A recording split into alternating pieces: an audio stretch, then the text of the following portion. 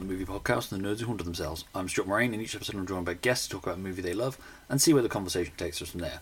Although we're doing something slightly different to that in this episode. For this episode, I'm joined by Rob O'Connor as we set out to do our personal rankings of all 25 official Eon Bond films. Although Rob does go rogue and sneak in Never Say Never Again. I'm not going to do all the usual introduction stuff because it's a long episode. I toyed with breaking it up, and then I thought, you're grown-ups, you can break the episode up yourself if you want to, or you can listen to it all through in one go. But it is like 3 hours of ranking. So, with an advance warning on spoilers for all the James Bond films, let's get into the ranking.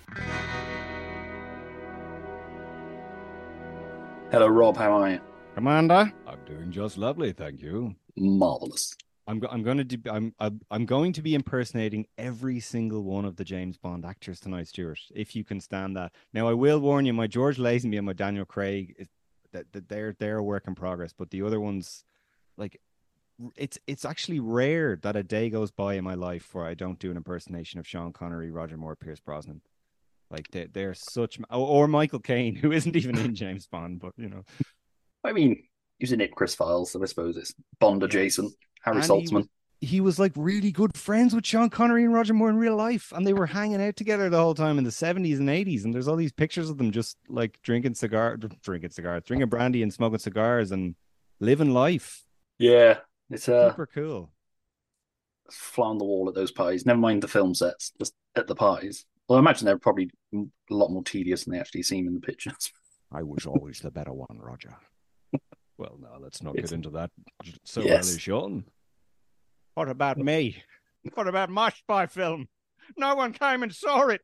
Okay, that's enough of that. Yeah, so what we're going to do with this episode is we're going to go through our Bond rank. I did a rewatch this year of all 25, and I watched Everything or Nothing again today just to get the Bond juices flowing again. I suppose to kick it off, so what are your Bond memories watching the films? Bond memories, right? So, for anyone who doesn't know, Batman is kind of my number one thing. Superman's my number two. Batman was introduced to me by my mother. James Bond is kind of my number three thing, very close to Batman and Superman. And my dad introduced me to James Bond. He watched James Bond growing up. He had this story about watching Dr. No at a they projected Dr. No in the local youth club thing, and he won 30 shillings at a little raffle they were having, and it was a big day for him. It was one of his favorite films growing up. And he had the famous, iconic Corgi Aston Martin DB5, and he used to tell me about this, and I was just transfixed. It sounded like the coolest toy ever. Years later, I got to get the one they reissued in the 90s. So I was always a big fan. I remember watching Never Say Never Again. It was probably one of the first ones I saw. And For Your Eyes Only, I remember was on ITV, like in the early 90s, before GoldenEye ever came out. Saw those two. Rented GoldenEye, really enjoyed it. And yeah, they were constantly doing Bond seasons, not only on ITV, but here on the Irish channel RTE1, they would have a Bond movie on every week, and you just watch them all, like Sean Connery, Roger Moore. Like it never occurred to me as a kid that these were old movies. Like I always loved them, and I always remember thinking they were great. And 90s kids out there, anyone who hears the word James Bond, a lot of 90s kids will follow up with Junior. Oh yeah, James Bond Junior. Yeah, that was huge. Like, it was way bigger than people realize. Like, there was books, there was cartoons, there was the toys, you know. For the longest time, I thought Q's name was actually IQ because of the James Bond Junior cartoon. I think that's largely forgotten because Barbara Broccoli's done her best to bury it, hasn't she?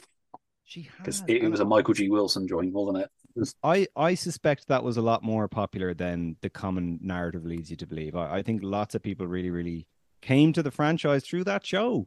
Well, I mean, it kept it going during the 90s because, I mean, we watched them on ITV. They used to be on ITV on a Saturday night, seemingly. So that was the big thing. We'd watch whatever Bond films on. I remember Man with the Golden Gun always being on in particular, mainly because Nick Nack freaked me out as a kid.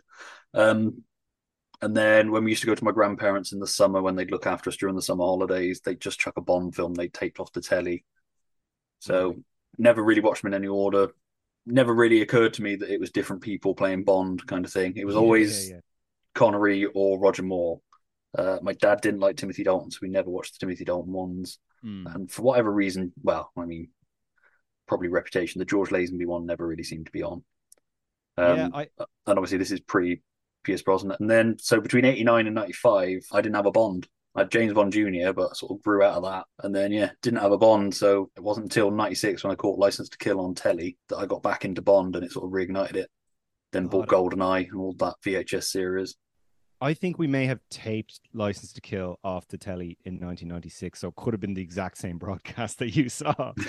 Because I saw that one as a kid and I just thought I was mesmerized by it. It was so cool. And it was the first kind of hint I ever had as a kid that, oh no, wait, this guy's an anti-hero. He's not like this perfect, nice guy. Like he does kind of mean, cruel things sometimes. And I remember being 6 and 7 and thinking, that's cool. I like that, you know? Yeah, So I always liked Timothy Dalton. I remember when it premiered on ITV, my dad tried to watch it and it got to the bit where M confronts him and revokes his license to kill. And my dad thought he kicked M in the face. I was like, I'm not watching this. Bond doesn't do that. Turned it off. We're not a country club 007. Can't do a great Bob Brown now. That's such a good scene. God help you, Commander. I suppose we'll sort of talk a bit more as we go through it. Like I say, we're going to go through our rankings. So the way we're going to do it is that we won't go into details on the film until it comes up on both our lists. So, my 25, we'll wait until it comes up on your list and then we'll talk about it kind of thing. Okay, so at 25 for me, and I'll preempt this with, I've done it based on how much I enjoy the film and where I can, the merits of it as a film as well. I'm not a film scholar, so it's based more on personal enjoyment. And I will also say that I enjoy all the Bond films. So even the one ranked at the bottom doesn't mean I think it's a bad film.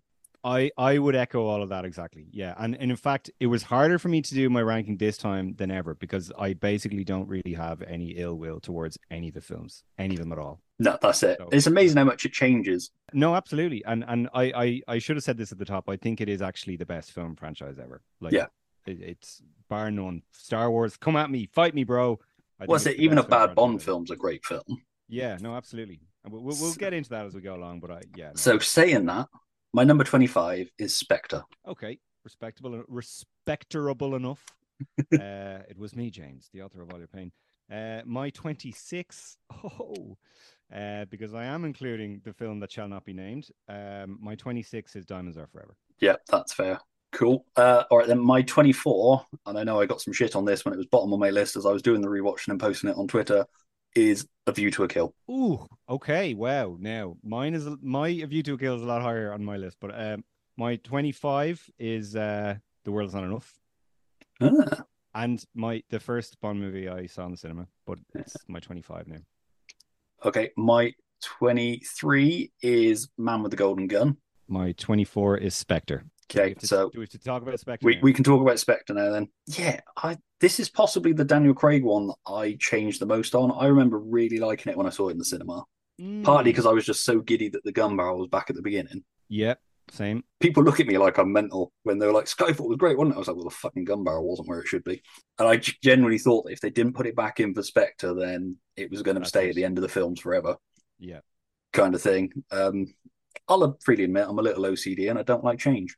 But yeah, so I was quite giddy after that. But certainly rewatching it this time, it all just feels a little bit flat. I don't know if it's the score. Yep. There's no bombast to the score. So during that car chase, it's very flat. What should be exciting and exhilarating just feels a bit, nah. Totally. And remember that this is the only Daniel Craig film that didn't have everything stacked against it. Like this is the one that should have been like a victory lap. It should have just been nothing but net. But somehow it just doesn't quite. It's like it looks. Well, I was going to say it looks great, but it actually doesn't look great. There's a really weird kind of brown color grade on it that just makes it look really kind of dreary. Yeah, there's bits that look nice, but it's just it's like, missing something. I like some of the production design. I like the suits. I like all the clothes. I think Daniel Craig wears a white dinner jacket in it that is just he looks like $1 million in that scene. I like Dave Bautista, even though he doesn't really have enough to do. Yeah, his scene where he like challenges the guy for the job by fucking crushing his eyes into his. Yeah. And that's a cool idea. A guy with metal nails, like lean into that. That we barely even see them. I don't know.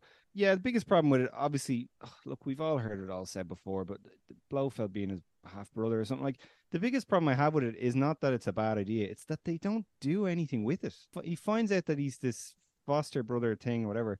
And then by the end of the film, they never reference it again. Like it's like he's just his old classic enemy. Like the family element to it is immediately gone once you find out about it. Yeah, I thought that was a bit shit when I watched it, and then it was when people started reminding me that that's the Doctor Evil Austin Powers thing as well. Yeah, I was like, why would they not swerve that completely then? There was my a time where they would have spotted something like that from a spoof and been kind of like, yeah, no, we got to swerve that idea completely. And that was the whole thing. It's like, oh, we can't do this, this, and this because Austin Powers ruined it forever. Why would you do something that Austin Powers came up with? Like, my friend, I remember telling my friend, oh no, he was like, well, surely that's something from the books. Like that was in the James Bond books originally. And I was like, no, it wasn't. They came up. So he was like, so you're telling me Austin Powers did the thing about them being brothers before James Bond? I was like, yeah. And he was dumbfounded when he heard this. He was like, what?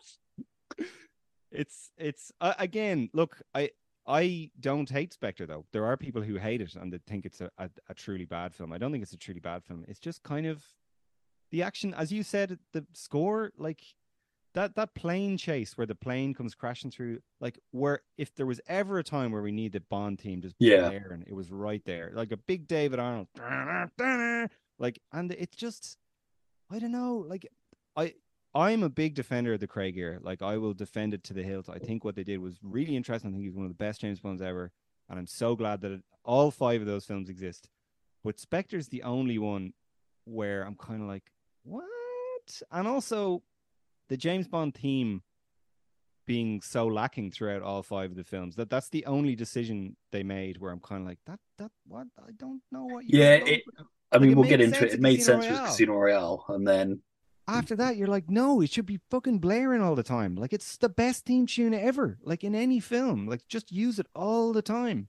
And Spectre, they should have, because one of the best things about Spectre is Daniel Craig is playing classic movie James Bond in that one. I think more than any of the other ones he's in. it's like they didn't know what to do with the tonal shift, where they wanted to go a bit because, like you say, it's possibly the most traditional Bond feel. That and No Time to Die for the Craig era, and I don't hate the Craig era either. I just they're possibly ones I'd rewatch the least. Yeah, and this will come up again, but I've recently rewatched, I'd say probably 18 or 19 of the films. I haven't touched the Craig era, not because I don't want to watch them. It's just because they're all 2.5 hours long. And I'm kind of like, You've whereas really got like to be in the mood for them, haven't you? It's you have to real sit yourself down and really make an appointment to watch them. And like, to be honest, it's the same with plenty of other franchises. Like I rarely rewatch Superman the movie because it's like 2 hours and 20 minutes or something. Whereas Superman 4 is 90 minutes. You're in, you're out. So, and that's the case with a lot of the older Bonds. Like they're just quick. You just throw them on, and like even if you don't make it the whole way through, you lash it back on in the morning and watch the last whatever 25 minutes, and you're done. there's an Whereas exoticness to the older ones as well, isn't there? That even though they're places we can easily get to now, it's a time and a place that doesn't exist anymore. I was thinking about this as well. Like, I don't know if you really put a gun to my head and said, name all the countries Daniel Craig's James Bond goes to. I don't know if I could think of them all. And like, I don't think I could think of all the ones Pierce Brosnan goes to either. Or even, I think they kind of shifted a bit in the Moore era where they started becoming like globe trotting as opposed to Yeah, just travelogue like the older ones where he'd go to a country and the books where he'd go to a country. I that's something, or we're kind of going off topic a bit, but that's something I would like them to kind of get back to is pick a location and stick to it. yeah, no, I'd agree with that. It's the other thing with Spectre for me is watching the old MI6 building go up from the Brosnan era. Yeah, the new one's a bit shit, isn't it? Like It, the Vauxhall Cross. I went there with my girlfriend one time, um, when we were in London, and it's just such an epic looking building. It's so cool, like. And the new one just looks so nondescript, and it just looks like it could be any sort of CGI Vancouver building from Man of yeah, Steel or something like. it's just just a weird sort of nostalgia thing for the '90s, seeing that Mm. building get blown up. I know it's still there in real life, but and I quite like the shift back to the more traditional Bernard Lee style office. And Last thing I'd say is totally fine with Lashif working for Spectre the whole time. I assumed he was like back in the day. I didn't know about the right stuff yet. I thought it was Spectre. I yeah, thought they were leading towards that. well, yeah, Quantum essentially wasn't it? They just couldn't call it Spectre. Quantum essentially was two problems there, right? Quantum, they should have said something like, "Oh, well, that was what we called ourselves," or something like that, and then we globalized. Or they should have said Quantum is part of Spectre instead of just, well, Quantum were working for us or something. It was just they didn't iron that out properly. But Silva working for Spectre makes no sense.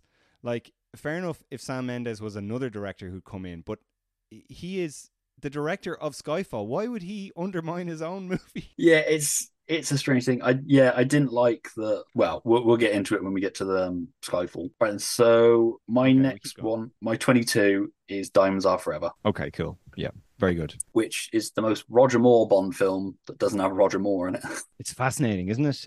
It's crazy. It is, given that they then do a tonal shift where they try to make Roger Moore Sean Connery for his first two. I feel like I've always, of all the films, for a while there, Diamonds was kind of like, I just really don't want to watch it. It's just boring and crap. And then I was thinking to myself recently, I was kind of like, well, I love Adam West Batman, and that's kind of the closest James Bond has ever come to truly like even the establishing shots are just these big wides where they'll play this goofy music like da, da, da, or whatever. There's kind of a charm to it, and like I think Wint and Kid are kind of cool. And yeah, I like Winton Kid. I like Charles Gray, but he's not Blofeld.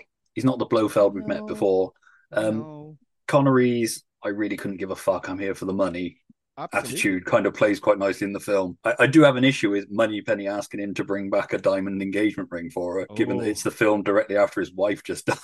read the room, Moneypenny. Jeepers. It's I like, absolutely agree, though, that in Diamonds Are Forever, his don't give a shit attitude kind of works a little bit for the movie in a way that it didn't for You Only Live Twice, where he yeah, truly just looks bored and kind of sad. Whereas in Diamonds Are Forever, he's kind of like, hey, I'm laughing all the way to the bank here, guys. And it's kind of funny that he's a bit fat as well. Like, not to body shame, but, well, he's not in shape at all. And he's only 41. yeah. I get the feeling he was just like, I will rock up as I am. Yeah. It's like I'm not doing any kind of. How much you probably didn't do much rehearsal either. It was just kind of like I'm rocking up on set, we're rolling, then I'm fucking off. And And if I it's see pretty. Harry Saltzman, I'm going to stab him. And again, sorry, I really don't mean to body shame here, but it is pretty funny and pretty telling that when Roger Moore was cast, I read this in his book Bond on Bond.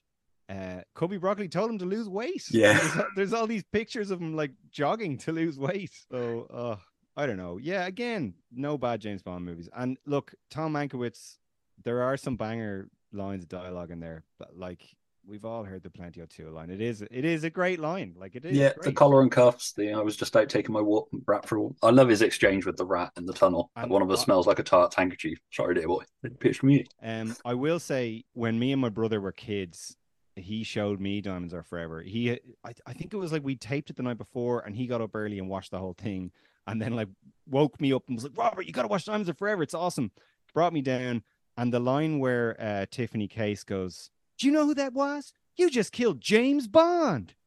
And he just laughed his head off. He thought this was so funny. And Sean Connery's like, is that who that was? it's oh yeah. That's good. I mean, that's a bit of fun. It's a lot like the Roger Moore Saint series, where everybody seemed to know that he was Simon Templar. Yeah. But it's kind of how effective are you as a secret agent if everybody knows who you are? Roger Moore says that a lot. I'm always kind of like, do people know who James Bond is the whole time? Like, he's always like, well, everywhere Jim Bond went, they were like, here's your drink, Mr. Bond, and here's your room, Mr. Bond. And look, no, that kind of happens here and there, but like for the most part, people don't like, he is a secret agent in those films. Yeah, yeah. I think it's more the Tiffany Case knowing who James Bond is, and Yeah. in Man with the Golden Gun, a golden bullet with his number on it being sent to MI6. All right, then, what's your number? It's 23?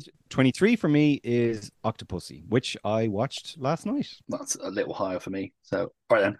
My 21 is Quantum of Solace. My 22 is Quantum of Solace. Ooh. So we're essentially tied there. Or Question of Sport, as Mark Commode always called it. Question of Sport. I love that. I do think he was a bit harsh. Yeah, again, I don't think it's as bad as everybody says it is. No. I think it gets an unfair kick in. And there are people who maintain that it is the second best Craig film, and that they think it. There are people who really, really like Quantum of Solace. Interesting. It's the most Bourne of the Daniel Craig Bond ones. It's the one that leans into that Jason Bourne aesthetic the most. I mean, to the fact that they even wiped half the crew from the Bourne films. And I would say it leans the most into Bourne for the worse. Like, it does not work at all. I think that stuff. And whenever people made the Casino Royale Bourne connect, I was like, no, it's Fleming. It's just Fleming. That's what it is. Whereas Quantum of Solace, no, it's Jason Bourne. It's like, it's full on. They're not even hiding it. And I would say, in defense of Quantum of Solace, I think all the character stuff is spot on perfect. I think all the Bond and M scenes are great. All the Bond and Mathis scenes are great. The problem is the action is just totally incomprehensible and boring to watch. I think anyway. Yeah, I mean, I think they had the whole mess of it was being done during a writer's strike, so they were largely doing it without a script as well. But that's the funny thing is the problems I have with it are not I mean, kind of the right, like the villain's plot, but that's a that's a recurring problem with Daniel Craig films. Like the villain's plot feels like a writer's strike script, but all the Vesper stuff feels good. It feels thought out and fleshed out and good. It's just the action, the way they edit the action and film it is just it's just a mess. Like, and I think the thing that saves it is Daniel Craig. He just looks like $70 million in that movie. He looks incredible. Yeah, him and Judi Dench are great in that. Their exchanges together. Oh, I love the final scene where he confronts Vesper's boyfriend when he's with what's her face from Castle, Carnostatic. yeah. Um, Your man showed up in something else we were watching recently. I can't remember what it was. Anyway, go on. Sorry. yeah, I really like that scene. And again, it eventually leads into the gun barrel. And I love the whole, Bond, I need you back. I never left. I never left. There's bits in it. I like the opera scene. I like how Bond's really like the watching them opera all, scene. and I like how he gets them all to stand up. And do you know what? Do you know what else I'll say, Stuart? 90 minutes in and out. Yeah, You know, yeah. It's brisk. There's a couple of times where it drags at that 90 minutes. There's frustrating things like when M tells him that he killed somebody's bodyguard that was working for them, and it's not. Yeah. He knocked the guy off the roof. Somebody else shot him. At no point is Bond like, didn't shoot the fucker. I like the relationship between him and Camille. Is it Camille in that one? Yeah. Camille, yeah, I do. It's totally platonic. They never really hint at romance at all. And she has her own agenda in it. I will say though, I think General Medrano is just a touch too much for Bond. Like he's kind of just like a rapist for the sake of it, and it's like, do we really? It just feels like a step towards exploitation. Nearly, it's like what? Yeah, the What build is up this? between him and the waitress in the Yeah, hotel at the end is horrible. it's really sinister. Like I'm just It's like, really uncomfortable. and I get they're trying to go for Fleming and all that, but it's like, yeah, but it's still James Bond. Like you need to be kind of, I don't know, like there's ways to do that. I really didn't enjoy it. That being said, I love Gemma Arterton in the movie Yes. because it's the only like 100% old school Roger Moore shag that Daniel Craig has in his whole era, where it's just not romantic and it's just totally like hot girl, great chemistry. Let's have a shag. I kind of like that, I have to say. Even though her grisly fate, I don't really like as much. Well, no, because I don't think there was any need for it. There was no No, reason for it at all. no, She no. trips him up going down the stairs, and then just so they could get the Goldfinger reference in. Yeah, no, that felt a bit shameless. And Phoebe Waller-Bridge, not to skip ahead, but she made this comment earlier that like earlier when No Time to Die came out, she was like, well, the interesting thing about James Bond is he can treat women badly, but the films can't. Yeah. And actually, if you watch the Daniel Craig films specifically, it's the opposite way around. Like he treats the women fairly well for the most part, but the films treat them pretty badly. Yeah. Like a lot of them die so that he can have motivation and realize this and that. And it's I sometimes feel like they've learned the wrong lessons. When actually, if you go back to those older ones, like they're actually unusually progressive and like the whole woman being a sacrificial lamb thing is really something that came in pretty strong in the Brosnan era. Like it wasn't this mainstay of Sean Connery and Roger Moore the way people sort of think it is, I Well, think. yeah, I mean, I suppose, well, we always referred to it as the one to keep, one to kill Yeah. thing when he had two women, which is where License to Kill bucks the trend, particularly. But quick shout out. I know you're not a gamer, so I don't want to labor this point. I am currently playing the Quantum of Solace game for PS2 on an emulator, and it's a bit of fun. It's pretty good. You get to play as Daniel Craig. Daniel Craig is actually doing the voice. Yeah. A lot of it is flashback to Casino Royale as well, because they didn't have a script when they were making the game, so they had to just use a lot of Casino Royale as flashbacks while the Quantum guys were figuring out what the movie even was. A lot of fun. And there was an Xbox 360 game as well, which is totally different. It's a first-person shooter. That one was pretty good as well.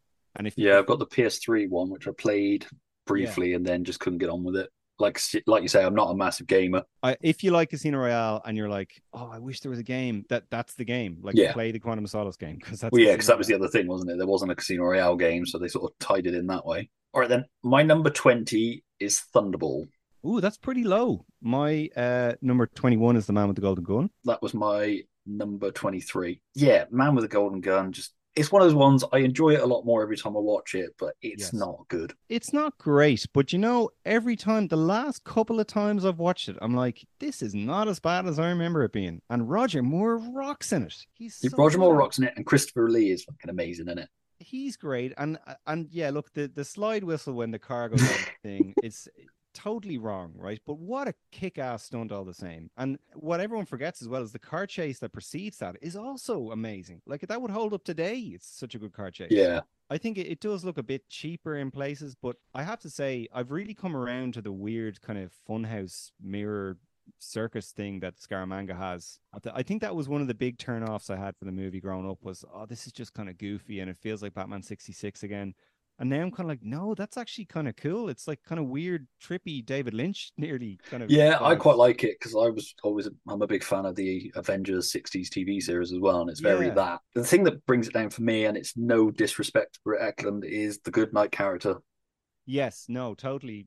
Yeah. No, rubbish. Talking about the films not treating the female characters well. Maud Adams is great in it, and Yeah, I feel like Mary Goodnight specifically, and again, it's not Brit Eklund's fault, but she's when people make fun of Bond girls, that's who they're making that's who they're referring to is that character yeah, specifically. Like I can't really think of anyone else in the whole series that is a kind of as egregious an example as that.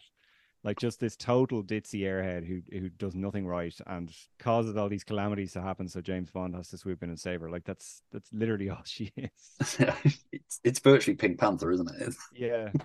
But without the charm and wit. My number 19 is Live and Let Die. Okie dokie. My number 20 is For Your Eyes Only. My number 18 is No Time to Die. Oh, that's pretty low. My number 19 is Live and Let Die. We could do that one now then. So yeah, Live and Let Die is fine. It's neither good nor bad for me. It's fine. I think the reason I still can't quite put it lower than midsection is just Roger Moore is obviously just looks better in this probably than he ever did ever again because he just was just a touch too old Yeah, it's amazing how young he looked in this one.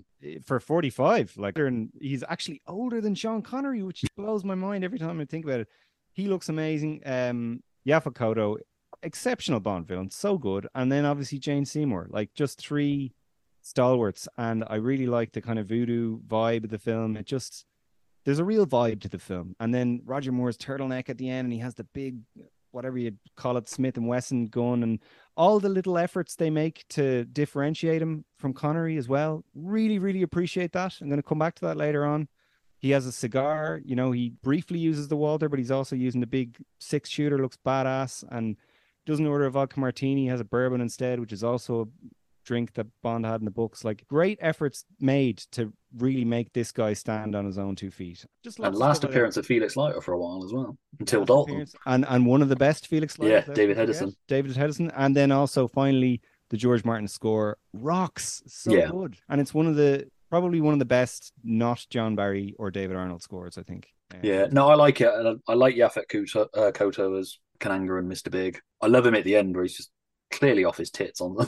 He just seems to be having so much fun with Bond. I'm a big man for the James Bond watches, as in the wrist watches that he wears, and this is a serious film for James Bond watches. You've got obviously the classic Rolex, and then he also has I'm trying to remember, is the Rolex is the one with the magnet on it, which he uses to sheer magnetism, darling. Excellent stuff, iconic scene, and then obviously the and he uses that to get the bullet at the end, kick ass, and then he also has that weird pulsar watch, which was like this strange LED looking thing that you had to press a button on it for the time to come up in this weird kind of red LED light thing. It was so bizarre and so amazing that Roger Moore wore one. And so great movie for Bond watches. Did he have a buzzsaw watch in this one as well? Yeah, wasn't that? Because that's how he gets free at the end, isn't it?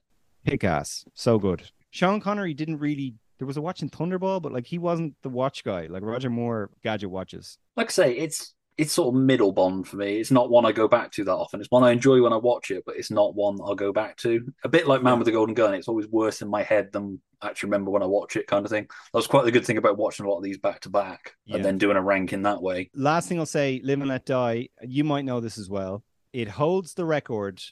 It was broadcast in the early 80s on ITV. It holds the record for the most amount of viewers on a British broadcast ever. It got something like 25 million viewers in one night.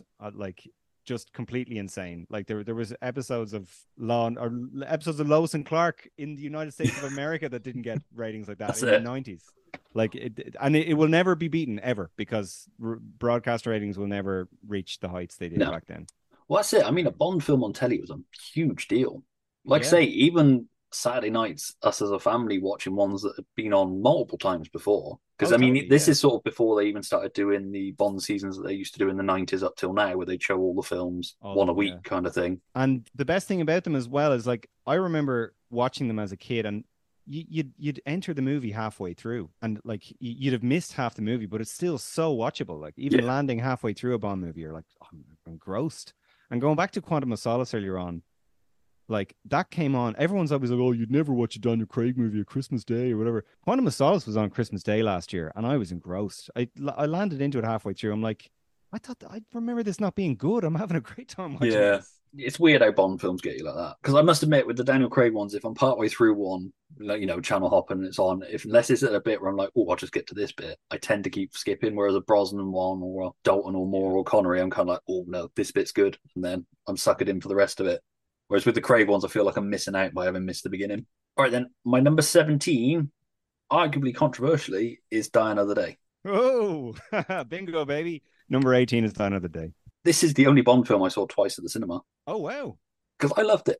I was caught up in that 40 things. People forget as well. It was like the highest grossing Bond film until Craig. Yeah, I mean, I kind of don't want to shift to Craig just yet, but it is so interesting that that this was a huge success. Like, I don't understand why they went. We have this movie that made a bunch of money and everyone loves Pierce Brosnan. Let's dump that and do the best James Bond movie ever instead. Like, Yeah. I don't know, but I do feel for Brosnan.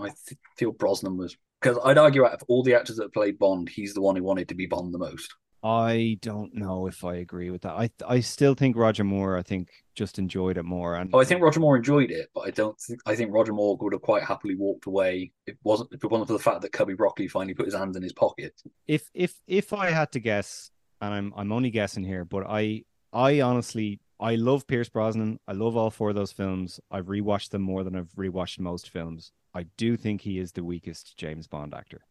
I think he is, because I don't think he got given the freedom that others were given. I think they I, wanted somebody to sort of reignite the franchise by being that combination of everything that had come before. but I think he was content to do that. I don't think he's a very good actor. I think he's very hammy, and I think if it was up to him, there'd be.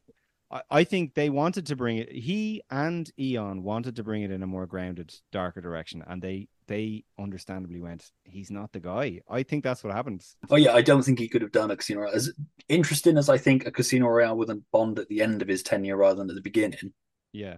would have been an interesting watch. I don't think Brosnan's the guy to do it, and I really like Brosnan. He's in several films. We'll talk about some of my issues with Brosnan when we get to Twine. Arguably, I say he's possibly his best in Die Another Day as Bond. He's just laid back into the role by this point for me. I still somewhere between Goldeneye and Tomorrow Never Dies. I think he peaked. I think the other two, he's just really hammy and too many bits. And I also, it's just a small thing, but the way they do his hair in the last two, it just doesn't suit him. Like he looks much better when he has big, lavish, power mullet hair. I think he had peak hair in Tomorrow Never Dies for me. Peak hair in Tomorrow Never Dies, yeah. Peak everything, and the physique, the look, everything just looked awesome in that one. Look, in defense down of the day, like I think Bond movies are often great because they represent the time in which they were made. There is no movie that looks more like it was made in 2002 than No, that's it. The CGI shit. I don't know why they did that. Well, I know why they did that, but utter shit. But it's not even just to see. It's like the early digital kind of color grade on it as well is really strange looking, and the kind of crash zooms and all that. It's very early 2000s. I mean, it's a Lee Tamahori film, and it shows. It reeks of it. It's a film that I really went off for a while, particularly when the Craig era started. And I think as the Craig era has gone on, I've got a bit more. It's a bit like as the Brosnan era went on, you got a bit more nostalgic for the Dalton sort of tone of the films. Yeah. And I think the current Bond, their tone sort of makes you crave what came before a bit more, or what would come after in this case. I've a lot of goodwill to it, and I do. It's nowhere near as bad as it says. I don't even hate the Invisible Car. No, Because absolutely they've not. done No, much more ridiculous stuff than that. At least there's a science to it. All right, they've exaggerated that science. they've Because there was that exaggerated that Top Gear science. Bond special where they made Exactly. an invisible gun. It has been proven multiple times that like the technology to make a car invisible is theoretically possible. The technology to turn a car into a submersible is impossible. You can't Yeah. do that. You know, so it's crazy that people are so annoyed about one and not the other. That stuff never annoyed me. I think I love that there's at least one film where they said, right, well, we have this series where one of the most famous things about it is all the gadgets. Let's just throw all the gadgets in, like kitchen sink gadget movie. Like I love that they just went to town with the gadgets for just one movie. And the battle on ice where the Aston Martin versus Zhao, that's one of the best sequences in the whole Yeah, series. I was going to say, I Like love that. I could do that's with a little bit less of the slow down, speed up, yeah, no, crash train. that But doesn't when they work. But actually get into the Ice Palace as well, I love that. I love the way oh, they use that set. all that stuff is awesome. And people kind of forget about that because of all the CGI, the kite surfing and all that, whatever. And to be honest, the kite surfing is so bad, it's good. Yeah. You know, like it's so just ridiculous. And Brosnan's giving it loads and he's like grimacing at the camera. And it's just like, I wouldn't get rid of that and there is this fan edit called Icarus or something, and they cut out all this stuff that doesn't work. And you're just like, why would I watch this? I want to watch all the bad stuff. It's part of the fun of this film is, you know. So It's, yeah, it's and really like solid to begin with as well. I know a lot of people say it goes off the rails when they get to the Ice Palace, but I still enjoy that stuff as well. But the beginning's a so do nice, I. really solid Bond film as well. Yeah, absolutely. For me, it goes off the rails when they're on Gustav Graves' plane at the Yeah. very end. It just turns into Austin Powers insanity at that point. Like he's got the Doctor Doom suit and he's shooting electricity at people, and Rosamund Pike is wearing this Catwoman costume, and that's when it gets really, really silly for me. Like everything up until then, I'm kind of like, this is silly, but I think what lets the film down more than anything else is the dialogue. It's pun after pun after pun after pun. Yeah, Halle Berry's underserved. I don't think she gives a great performance in the film. Again, nothing against her. I think she's very good in No, other things, yeah, but she's given shit to work with. shit to work up, but she looks amazing. And like her coming out of everyone makes fun of the references. There's too many references, and that's fair enough. But her coming out of the water like Ursula Andress, I actually think that is a good reference. They did that well, and it is iconic, and people do talk about it still. Like Halle Berry walking out, like I think that kind of worked. And I like that he's reading Birds of the West Indies. I'm just here for the birds. Another Brosnan delivery I hate is when she goes, oh, she says some line or whatever, and then he goes, and then they feast like there's no tomorrow. It's just like, oh, shut up, Dad. He's rubbish. Sorry. Yeah, I mean, we'll get to it, like I say, when we get to Twine with my Brosnan issue, because it's most prevalent in that film for me. All right, then, my number 16 is Octopussy. Do you want to go first with Octopussy? Yeah, I mean, it's a hugely flawed film, but I really enjoy it. Mm. There's a couple of tonal issues with it. The fate of VJ seems really out of place with the rest of the film because he has a horribly grim death for a character that really doesn't deserve it. Yeah. And obviously, you've got the casual racism of the 80s. Oof. I was gonna say it just to have it said, but I'm not. I'm not gonna say it. It's just deeply like, and they must have known even then. You know that kind of way. Like, Well, the fact that is it the juggler or the sword swallower in the background is Mark Heap from Spaced, oh, is he really? I just didn't even know that. with a lot of fake tan on. Like I say, it's better once you get past that stuff. The stuff with the circus is great. The twins, the beginning of Octopussy again, Mm. pre-title sequence is great. Yeah, it is with the plane Wonderfully and all good that. fun. Or sorry, no, the pre-title sequence with the plane and all that. Yeah, Yeah, I do like that, but I always kind of just feel like it's a bit of a shame that we're back to silly Roger again. When the bit where he's kind of in the car with the two guards, and he's like, "Oh, take a look at her over there." And the actress wasn't. She was only 17. Did you know that? yeah, I know. There's issues. I'm not gonna like I say. There's indefensible things in it. Again, I found with this rewatch because again, it's amazing how your ranking changes with each rewatch kind of thing. That I enjoyed the Roger Moore ones a lot more this time than I usually do. Like I Yeah. say, Octopussy, the twins freaked me out. That beginning bit where they kill, was it 006 or 008? 009 in this one, I think. 009. I get there eventually. Yeah, that always nice and creepy as a kid. And yeah, I mean, the fact Roger Moore can pull off defusing a bomb whilst wearing a clown outfit. Yeah, and Um, the and the Stephen scene Burkhoff's just going off his tits nuts. Stephen Burkhoff and the set. I was going to say the KGB set, but the Russian council set thing at the start. with the revolving table and the screen that comes out. That's kick-ass. Really, really cool. Because I don't think Ken Adam did this one. I think it was Peter Lamont. Yeah, I This think was you're his right. first one. Really, really good. And I really liked, I watched it last night actually. And even though Roger Moore is generally doing the sort of sillier stuff more so in this, there is shades of the For Your Eyes Only Roger Moore in this as well. And like the scene where he's playing backgammon with Kamal Khan is a kick-ass James Bond. Yeah, player's privilege. Double sixes. Fancy that. Really good. Really good stuff. Again, I do love where he's bidding on the egg as well. The guy next to him's like, what the fuck are you doing? And he's maintaining eye contact with him the whole time. Roger Moore was a much better actor than people gave him credit for. Yeah. Really, yeah, really definitely. I like that Desmond Llewellyn gets quite a bit to do in this as well. And he's clearly just having fun. I like that specifically because I only found out in recent years that Desmond Llewellyn was only ever paid like a day's rate for the films, and he was like pretty poor in the 80s. So anytime they gave him more to do, I'm kind of like, good, because he was getting paid. And I know that Desmond Llewellyn and Roger Moore got on really well, to the point where Desmond Llewellyn had to have cue cards to read off of, and Roger Moore used to either shift him around or rewrite them just to fuck with him. I do think like there's definitely we should do another ranking someday, like a Bond movies ranked by how good Q is in them, because definitely Octopussy is one of the best ones in that regard. Like he has a lot in this one. Like he just really loses it with Bond in this one as well. I don't appreciate these adolescent tendencies or whatever it is. So yeah, which is in that really not aged well bit at all, where he's zooming in on the woman's cleavage. Oh my goodness! And he says, "Oh, someone take care of my dinner jacket. I got stabbed or whatever." They missed you. What a pity! Brilliant. I just like him with the girls in the air balloon. He's like, I haven't got time for that now. Maybe later.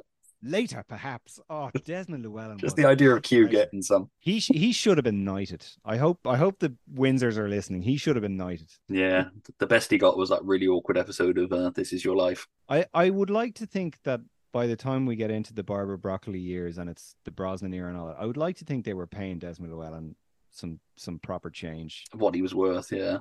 Because he was, and they really trolleyed him out for those films as well. Like he did the interview circuit, and they brought him to like the BMW launch and all. Like they really made a big deal of Desmond Llewellyn. Well, yeah, because like I say, his episode of This Is Your Life was basically a promo for Goldeneye. Yeah, because you had Famke Janssen come out, who was kind of like, I don't think we have met you at all. So and he was like a decorated war hero as well. Yeah, he was in like a POW camp for 2 years or something crazy. Yeah, he deserved better. Yes, nobody does it better. Exactly. All right, and what was your 17? Would it be for you? 17 for me. You Only Live Twice. That's my number 15. So, okay, cool. Again, it's fine. The Ken Adams volcano set is amazing. The Japanese in Sean Connery is problematic. I loved it as a kid. And then I kind of, as I came back to it as I got older, I was like, oh, this isn't very good. Sean Connery's bored, whatever. Every time I watch it, I like it a little bit more. And yeah, the Japanese stuff, it's like, as in him becoming a Japanese man, it makes no sense. It doesn't serve any point. Like it's just padding the runtime a bit. But John Barry's score is just so good, and the Ken Adams set, the volcano set, is so good. And yeah, the Little Nelly sequence is great. This is a real kind of wish fulfillment one as well, where it's almost like you see this a bit in the Brosnan era as well, and sometimes in Roger Moore's Boy Who Loved Me and stuff. The film is just so incredibly in love with how awesome James Bond is, and like just there's a scene where he's like running across a rooftop. And he's literally swatting ninjas away. Yeah. Like single punches. And John Barry blaring, and there's this lovely overhead shot, and just bits like that. You're just like, oh, I'm having so much fun. Like, I know I shouldn't like this, but I just do. It's so good. And Donald Pleasance, weirdly, like, despite being probably the most iconic Blofeld, isn't that good as Blofeld, but he's just kind of, when you see him, you're just like, oh, perfect. James Bond. Like, I'm here. It's great, you know? Yeah, I really like it. And then he has that fight with the Rock's grandfather. So that's pretty cool. Yeah, no, I just, again, no ill will to what is objectively not a very good film. No, it's one of those ones that seems to build up and build up and build up, and then it slows right down before finally building up again for the finale. It's fine. It's not one I go back to that often, but I enjoy it when I watch it, kind of thing. I think in some ways it's a shame they brought Connery back for Diamonds Are Forever, because this was quite a nice end for him. Yeah. Possibly Thunderball would have been a better one for him to go out on, but I feel like no one should end after less than 5 movies. It's like it always feels like there's unfinished business then, yeah, like in a way. So I'm kind of happy with them coming back. All right, and what was your 16? It'd be for you, wouldn't it? Never Say Never Again. But Yeah. that's not on your list, so we can't talk about it. No, we've got that on the schedule Yeah. for later on. So I'm So on if we 15 do now. your 15 then. GoldenEye, Ooh, right smack in the middle. nice. All right then. So yeah, my number 14 was Doctor No. Moonraker. My number 13 is Goldeneye, arguably the Ah. most overrated Bond film. And I will say, I loved this initially. Until Tomorrow Never Dies came out, I loved Goldeneye, partly because of the game. It was the right film to bring Bond back, I think. But it weirdly feels out of place with everything because it doesn't fit with the rest of the Brosnan ones. No. Stylistically, it's completely different. Yep. Yeah, it feels like a weird sort of floating in the middle of two franchises kind of. I would nearly say it feels more like a Daniel Craig film in a lot of ways. It's a lot of the same stuff they came back to do in Skyfall and then kind of again in Spectre No Time to Die as well. Like Yeah. it's that sort of, man out of time, like the old ways still work. All those themes they brought back for those is what. Whereas if you go to Tomorrow Never Dies and especially Die Another Day, James Bond is the man of tomorrow again. Like they Yeah. never apologize for him. They never say, "Oh well, your methods don't work anymore, Bond. We don't need you." Like there's no talk of that at all in those films. I go over and back on this one. The most recent viewing I had was prefaced by my first ever playthrough, the whole way through of the game. And I think the game and the film really, really complement each other. Yeah.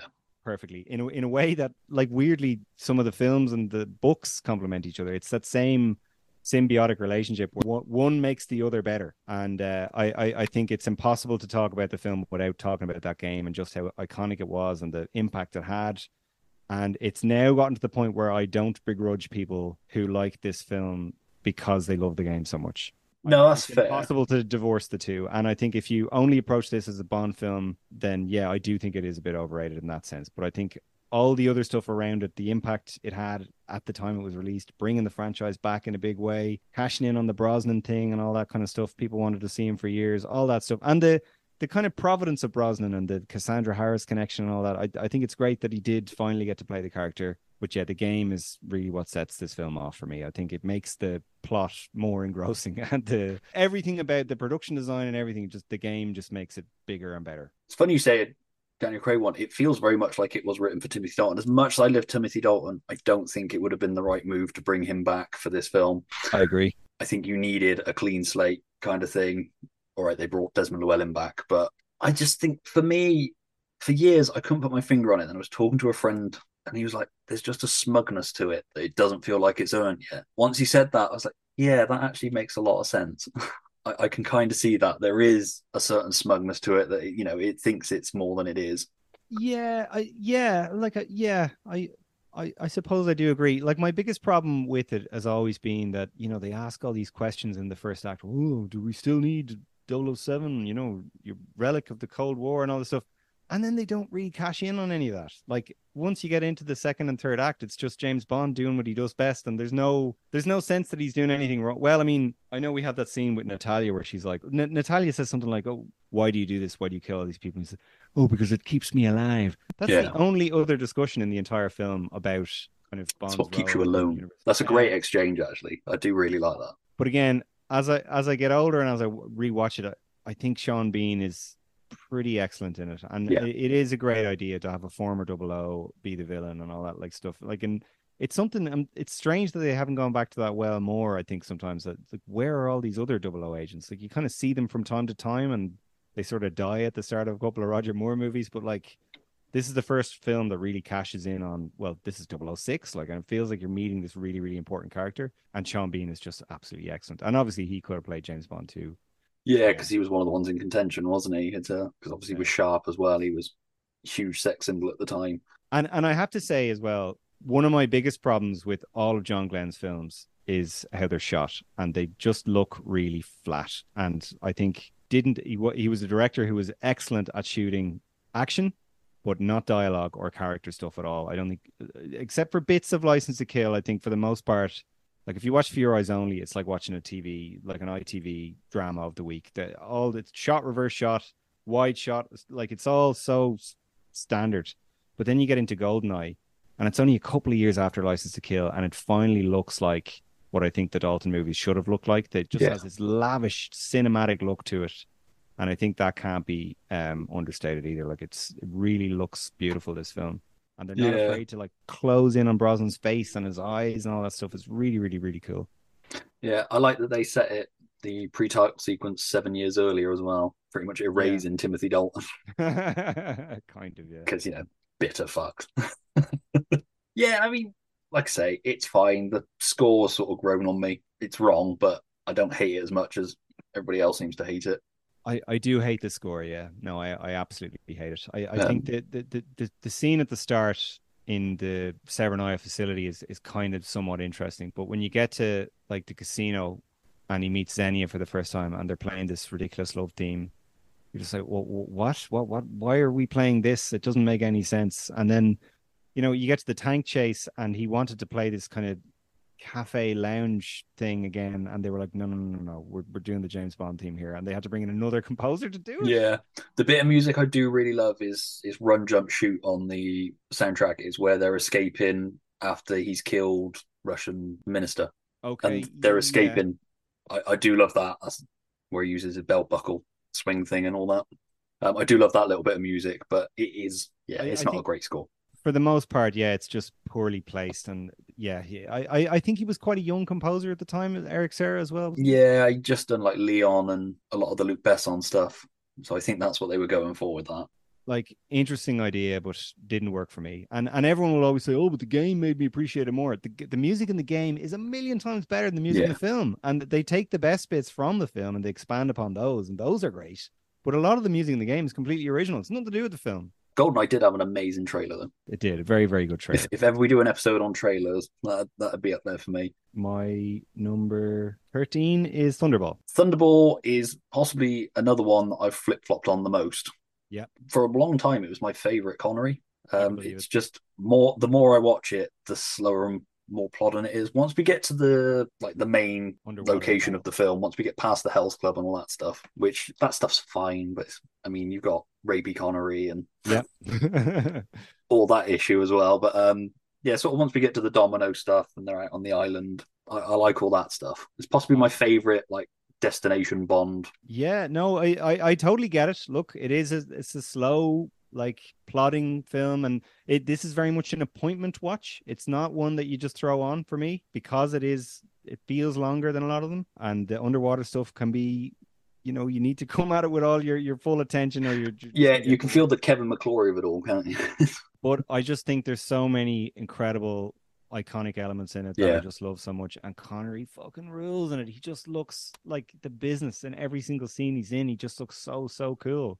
Oh Like no, I'll agree. all This is the first one that nails the Bond formula completely. and this is one of the ones where it's like when he speaks, he's got the voice of God. Like everything about him is just incredible in this. And then all the Spectre stuff is just perfectly, perfectly done. Like I think this is probably the best depiction of Spectre in any of the movies, really. Like the boardroom scene is incredible. Anthony Dawson playing Blofeld behind the big corrugated iron thing, so good. And then the guy getting electrocuted and Largo, and yeah, the guy playing Largo, Adolfo Celli, I think his name is. Yeah. He's very bog standard, work for hire type guy. Sometimes that's what a Bond villain needs to be, though. Yeah. It needs like Stromberg and Spy Love Me the Yeah. same. I was going to say that when we get Sometimes to that one. you just need a guy to just get out there and try to take over the world and leave it at that. And yeah, Claudine Auger, I couldn't get over it. She is great in this. And Yeah. she's another victim of like a shit dub job, but she's doing great. And Luciana Paluzzi is box office. So Yeah. good. Just a lot Yeah, of to the really, point really where good they stuff. tried to repeat it with You Only Live Twice and it just doesn't work as well at all. And they tried to repeat it in another film that Yeah. we'll mention another time. Yeah. All that stuff. Fatima Blush. All that, like when you think of the Kevin McClory of it all and all that sort of stuff, and that was kind of a card stacked against this film.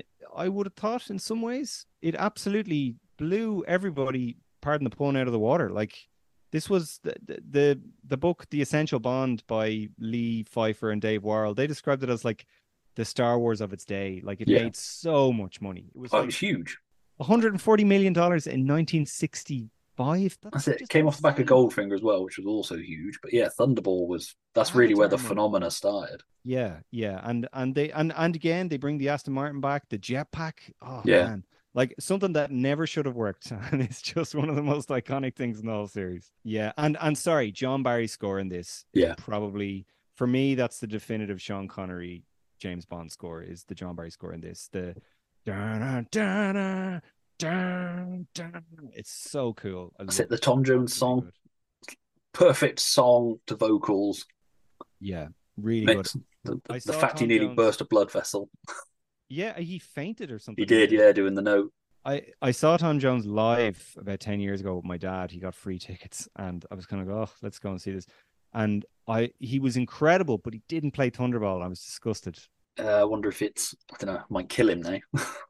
Could kill him, or maybe there's rights stuff there as well, you know. Possibly. A lot of Monty Norman in that song, so Yeah, yeah, could well be. It's great song though. Great, yeah. great song. Like people always got bang on about Goldfinger. I kind of like Thunderball a bit more as a song. Very Yeah, good. no, I think I do as well. Very close to the book as well, Thunderball. Yes, and in fact, and we'll probably get into this again. Like one of the things people always say is, "Oh, they should do an Amazon series like directly based on the books." Like actually, if you read most of the books, and I've read all of them. Like the Connery films, for the most part, are pretty close to Yeah. the books. You can say what you want about the characterization, and then on Her Majesty's Secret Service is better than the book. It is. It's better than the book. Like loads of them. Casino Royale, like, is pretty as good as you're going to get. Like I don't really see the point in doing that. I have to say, to be honest. No, it does. I mean, other than, we get to see her naked at the sea. It's like, Yeah, like the only ones that really stand out, Doctor No is like there's lines in Doctor No that are taken from the book. Like the yeah, dialogue is so close.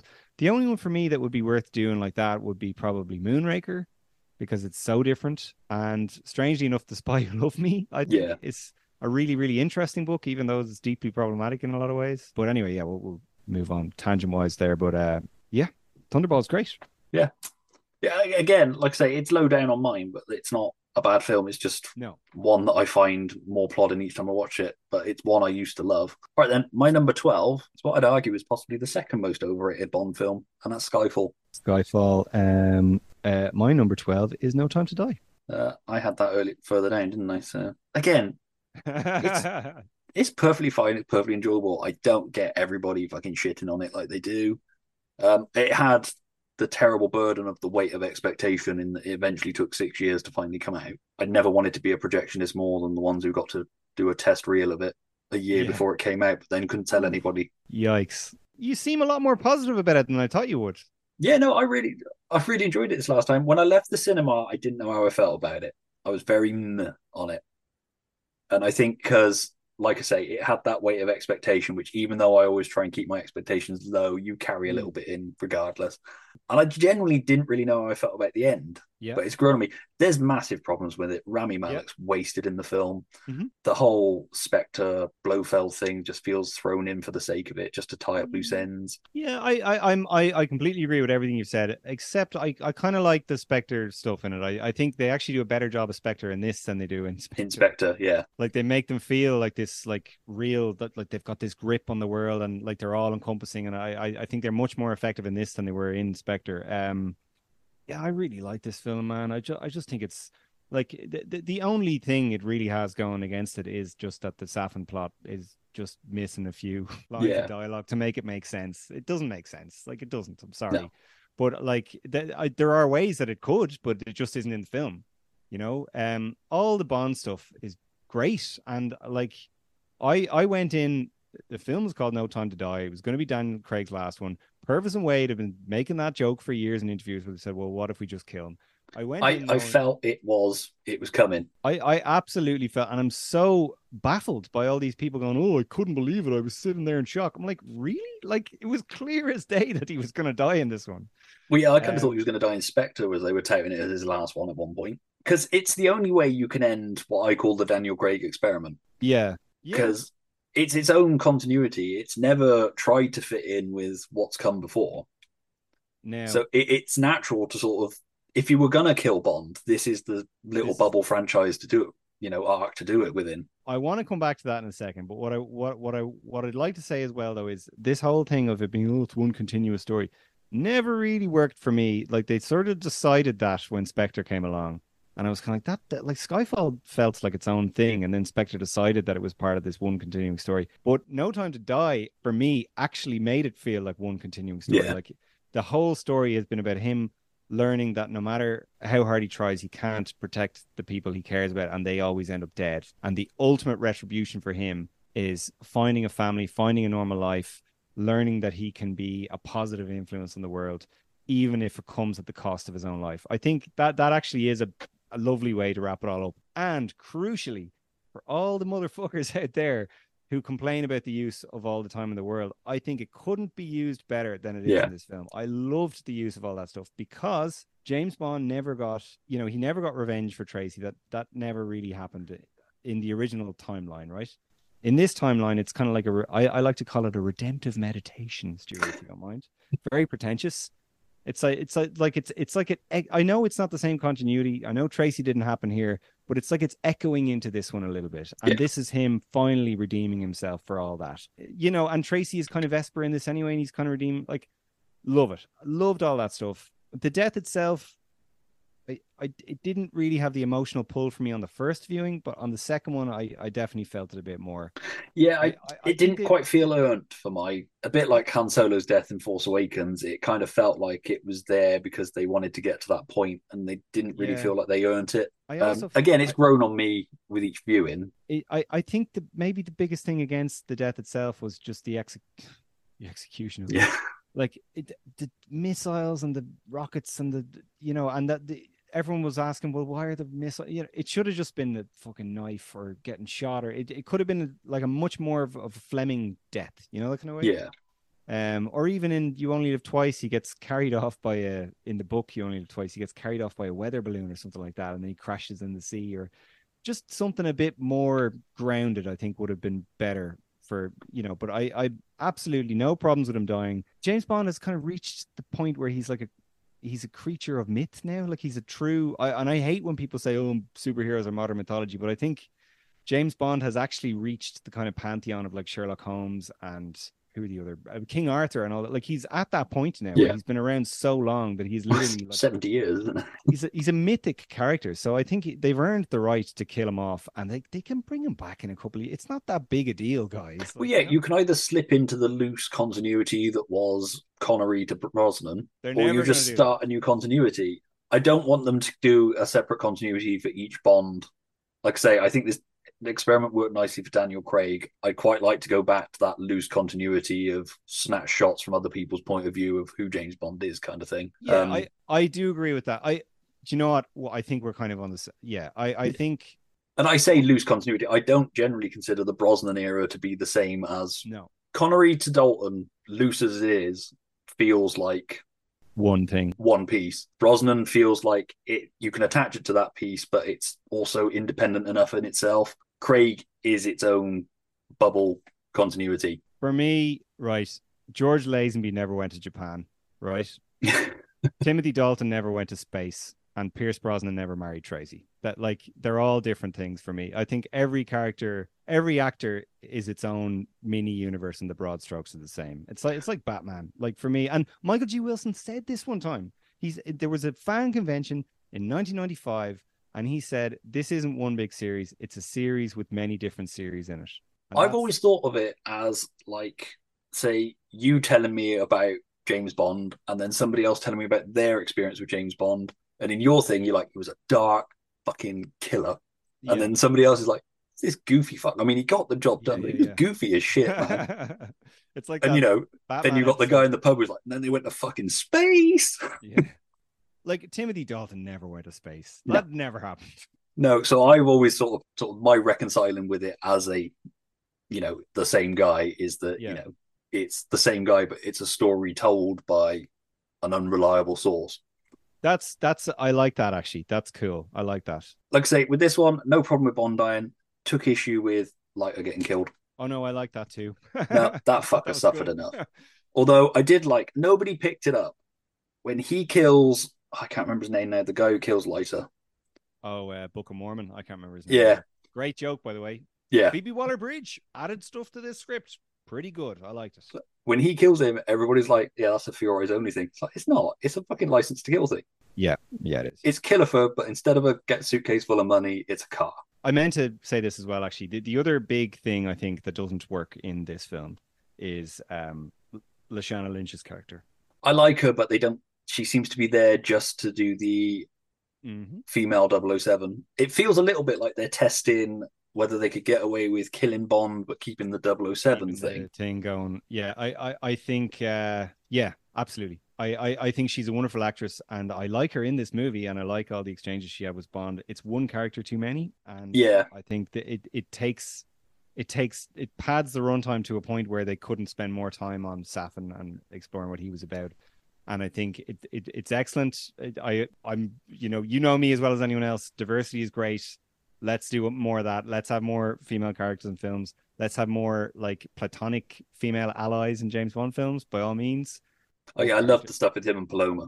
I like love when she Paloma, starts to like undress him and he thinks it's one thing, and just her and reaction. and again, well, like why not just combine those characters into one and have that be her big scene? You know, that kind of way. Why Well, do yeah, we because I think need? originally it was meant to be Felix. Yeah, like the Paloma scene was incredible. Like Yeah. it stole the movie, and everyone was like, "Give Anna de Armas a spin off," and you're kind of like, "Well, what about Lashana Lynch? Was she not being built up for a spin off?" Let's stop trying to force spin-offs. We've tried it with Michelle Yeoh. We've tried it with Halle Yeah, Berry. it's not Let's going to just happen. Bond doesn't need an expanded universe like that. It needs to let's focus on getting Bond films out. And I really must stress the fact that like that there are people that hate her character for very different reasons, and that's not. I just think it was Oh no, I one. don't hate her character. I just think she's underwritten. She's underserved by the plot because It's one she's element one too character many. too many, like you Yeah, say. yeah.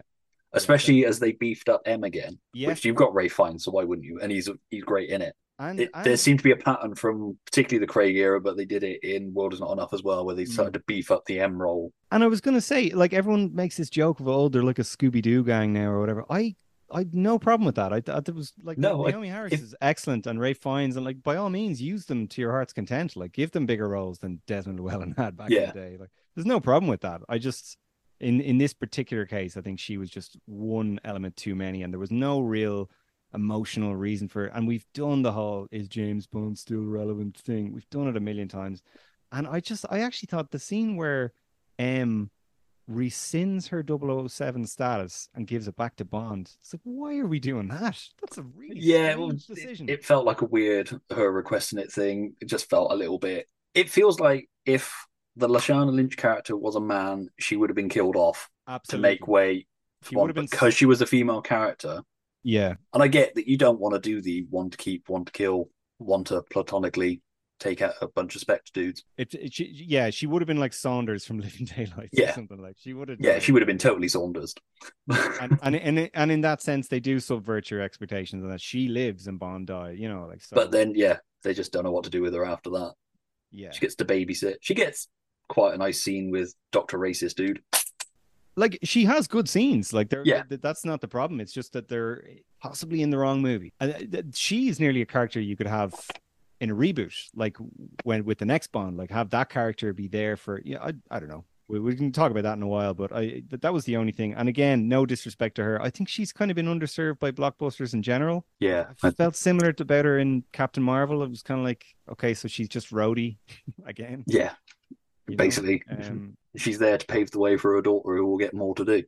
Now, my number 11 is The World Is Not Enough, which surprised me as much as it surprises you. I really Okay. enjoyed it this time. I I had so much fun with it. see the tricky thing with The World Is Not Enough is the Yeah, Thames. I never know how to say it. That boat chase is one of the best scenes in the whole franchise, in the whole fucking series. It's so good, that whole it is. And David Arnold's music is perfect, even down to the little quippy one liner in it where Bond adjusts his tie and the music does the little. It's 007 pornography, that scene. It's Yeah. so good. And then he splashes the traffic warden, who is an actual traffic warden in real Yeah, life. from Just, whatever the BBC reality program was at the time. I'm actually tearing up thinking about how cool it is. It's so good. Just the rest of the film is kind of a waste for me. I don't really care. There's stuff I like in it. My big Brosnan problem is most on show in this, where he's got real flash uncle energy. You know, your rich uncle who like goes on skiing holidays and has got all the fucking gear and Yeah, and going back to Brosnan being hammy, like, and fair enough, a lot has been said about how Michael Apted was probably not an actor's director, but that scene where he's talking to Electra and he's confronting her and he's like, "There's no point in living unless you can't feel alive. Isn't that your motto, Electra? Isn't that what you always say?" It just suddenly we're watching Coronation Street. Like he's not can't like Roger Moore could do that scene. You know, any of the other guys could do it, and he just kind of can't. It's just very hammy and it's very like that's why I love him in Mamma Mia so much. Is that's where his strengths lie, is just being bigger and broader. But Well, yeah, Kind it's of why I love him in like Thomas Crown Affair and Taylor of Panama and all that, where he's just like he gets to be full Brosnan and it works. Oof, like even in Thomas Crown Affair, like there's a bit where he says espresso, and you're just like, oh my God, Dad, what are you saying? Like espresso, and he says espresso, like they serve in Spar on the side of the road when you're on the motorway. Like he's just always a bit naff. I don't know. Maybe it's because he's Irish, and I just feel like I know too many people like him or something. I don't know. Yeah, no, I can see that. I will not have a bad word said about Thomas Crown Affair. So Kick-ass movie, yeah, very good. weirdly, I I did kind of like that. feel as much as I think Denise Richards gets some unfair shit, and I actually found her really quite likable in it this time when I watched it. I think the big problem for me at the time was that his chemistry with Rene Russo in that film, and they were of a similar age, was perfect. To then sort of put in with a 20 something, it really heightens up the Flash Uncle thing as well. A character That's that only exists so they can have that Christmas joke at the end. like that's a big problem I have with a lot of the films in the Bond series. Is just why can we not have an actress in her late 30s or 40s with like Roger Moore, and like the one time they did it, it was Octopussy and it really worked. I forgot to say that. Like Yeah, and I Maud suppose Adams in that Monica movie, Bellucci in Spectre, but again, just less completely so, underserved. completely underserved. Like, but just generally speaking, like Rachel Weisz was like Yeah, literally married to Daniel Craig. Where's she? You know, like Leah Sado. I do think she redeemed herself a bit, and well, like I shouldn't say redeemed. It's not her fault, but like I do think she had better chemistry with Daniel Craig in No Time to Die. But Inspector, it's disastrous. Like she's so young. I think the '90s thing, particularly with The World Is Not Enough, it felt like, and Tomorrow Never Dies, to be fair, it felt like they were picking up copies of FHM Oh, totally. Yeah. Who's the and then hottest? seeing who was hot. And then with the Craig era, it felt a little bit like they were like looking at world cinema films and seeing who took their clothes off in that. Yeah. So it's like, you know, It's one thing I never, and it's the problem then is you nearly want the actor playing Bond to be younger because the sexy stuff just works much better then because the age gap isn't as egregious, you know? yeah, it's a Um, fine line. You can get dangerously close to Roger Moore, Tanya Roberts. yeah. Did I have to say, by the way, Denise Richards never really particularly bothered me in this. No, she never bothered me. It was fine. Again, it was a slightly underserved character. There's little moments in this film that I like. I love his where he does the Bond James Bond thing. It's pure So, Brosnan so, cheese, but it so really you're a works. British spy. You got a name? The name's Bond. James Bond. No, it's the name's Bond, fires the thing, Yeah. shoots up the chute.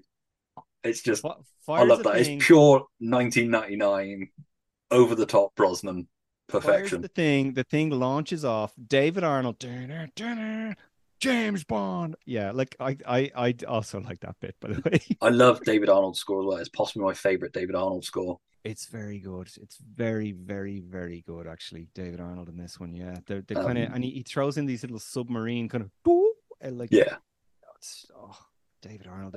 We said it in the, I think I mentioned in the last episode I was on with you that I think he's the most underrated yeah, blockbuster composer ever. Like yeah, he's one just hundred so percent, good. 100%. And it's been a big thing that's been missing from the last three Craig films for me. Yeah, no, and you're kind of going like, is it a money thing? Is it like I don't get why they didn't bring him back? I think with not Spectre, Skyfall, Sam Mendes likes working with Thomas Newman, yeah. Thomas Newman. I think that was it for that. And then I think Hans Zimmer's just the hot shit. So they just got Hans Zimmer. I And think Barbara Broccoli said she met him at a do or something and they had a conversation about it and it happened. I do actually, by the way, people talk shit about it. I do actually like a lot of the Hans Zimmer stuff in No Time to Die. Oh, And not yeah, it's and, nice. It feels nice for a 60th anniversary as well. and not just the callbacks, like I love those, but even the original stuff he does is lovely. Like Yeah, the track, I think it's called Matera, where he brings in All the Time in the World. He does his own stuff in that as well, and it's really not. And by the way, when I say he, I know it's not probably him. It's like a team of people that work with him that he just writes a little bit of it. And his version of the Bond theme I really like, even though they only kind of use snippets of it, they never really give it a full blast. And Final Ascent, the track where Bond is like ascending at the end and dies, that's a really, really good track. no, I think it's great. I think people just shit on anything No Time to Die because I they were shitting on No Time to Die. I think that film will and I think we're seeing this with Skyfall now. A lot of younger fans are saying, no, I love Skyfall. What are you talking about? I think No Time to Die will stand the test of time. People will like it in 10 years' time. It's going to depend on what the next guy does as well, because Yeah. everybody loved Brosnan until Daniel Craig up, and then everybody Um, started shitting on Brosnan that's also true. Yeah, yeah, fair enough. because everybody was like Brosnan's the greatest Bond since Connery, and then Craig up, and everybody was like Brosnan was shit, wasn't he? It's like, well, no, he wasn't. He was just different. IGN, if anyone is doubting what Stuart is saying right now, IGN's review of Die Another Day is still online. You can find it. And in that, they say that Brosnan is the best Bond since Connery. And you never hear people say that anymore. No, even Brosnan doesn't say it. Poor bastard. He just looks so downtrodden every time he talks about Bond now. He does a bit, yeah. Like a broken man. But Where are you on the whole, and not to get too tangential here, where are you on the whole, oh, he should come back for an old man Bond thing? Because you hear people say that from time to time. no, I think Dalton should come back for an old man Bond, but they kind of took care of that with No Time to Die. I mean, there's conflicting things as to why Brosnan didn't get a fifth one. Obviously, Barbara Broccoli and Michael G. Wilson claim it was 9/11 and people didn't want that. Which, if you look at the box office numbers for Die Another Day, people clearly did want that kind of film. Yeah. And then there's the rumor that Brosnan asked for too much money, which I'd also argue, which if you look at what Die Another Day brought in, just pay the fucker his money. And it sounds like they did pay Daniel Craig anything he ever asked Yeah. for. So you're kind of going, well, I honestly think it was his talent as an actor. They just knew there was a limited amount of things they could do with him, and Yeah. that's what I think. He was perfect for what they needed at the time. Perfect for Tomorrow Never Dies, which we still haven't gotten to. We will get to that. What's your number 11? My number 11 is A View to a Kill. Ah, nice. That was low down on mine. So, and it's low down on most. Again, I don't hate this as much. It does the unforgivable thing of killing Patrick Macnee. Yeah, another in many unnecessary deaths in Bond movies. Yeah, I'd argue for me, there's a flippancy to the death in this one that Patrick Macnee, Chuck Lee, his death is sort of thrown away. There's just a meanness to it when they're gunning down everybody that sort of worked in the mine for Max Schreck. That feels like they were like 80s, like Commando was really popular. Let's just gun a load of fucking people down, missing out that in Commando it's kind of fun. Roger Moore didn't. He had a problem with that scene. I know he did. Yeah. Roger Moore's too old by this point. He's having fun and it's great, but he's too old. He's just so desperately old in this. Yeah. No, man. Sorry. I love A View to a Kill. I know. Everything you just said, I agree with. And Roger Moore is like 80,000 years old in this, and it's so ridiculous. And it's just such a cozy, lovely film to have a glass of red wine and just watch, and John Barry's score and everything about it. Christopher Walken is great. Walken, the little old man with him. Grace Jones is great. The guy, Grace Jones is great. The old man, just top to bottom, and it feels like such a quaint little silly TV movie of a thing. Like it's like, how did this get made? This would never get made now. Yeah, it's just such a cozy, sleepy film. My favorite memory of A View to a Kill ever is we were in my our summer holiday home, our mobile home in County Wexford, and we were watching a film one day. We flicked on the television. Roger Moore was on screen, and I said, "Look, Mum, it's James Bond." And he says, "I'm James Stock from the London Financial Times." And my mum was like, "No, that's not James Bond. That's some other Roger Moore film. It's not James Bond." I was like, "Well, can we just in case, can we just keep watching?" And it's the bit where he's talking to the Gene Hackman lookalike guy, Mayor Howe not Mayor Howe. He's like at the Office of Public Works in the San Francisco City Hall or whatever. And the guy from Murder One. And then 10 minutes later, Christopher Walken shows up and there's a big thing and there's a big fire and they have to escape. But James, Stacy, hold on tight, reach. And then a Dick Tracy reference.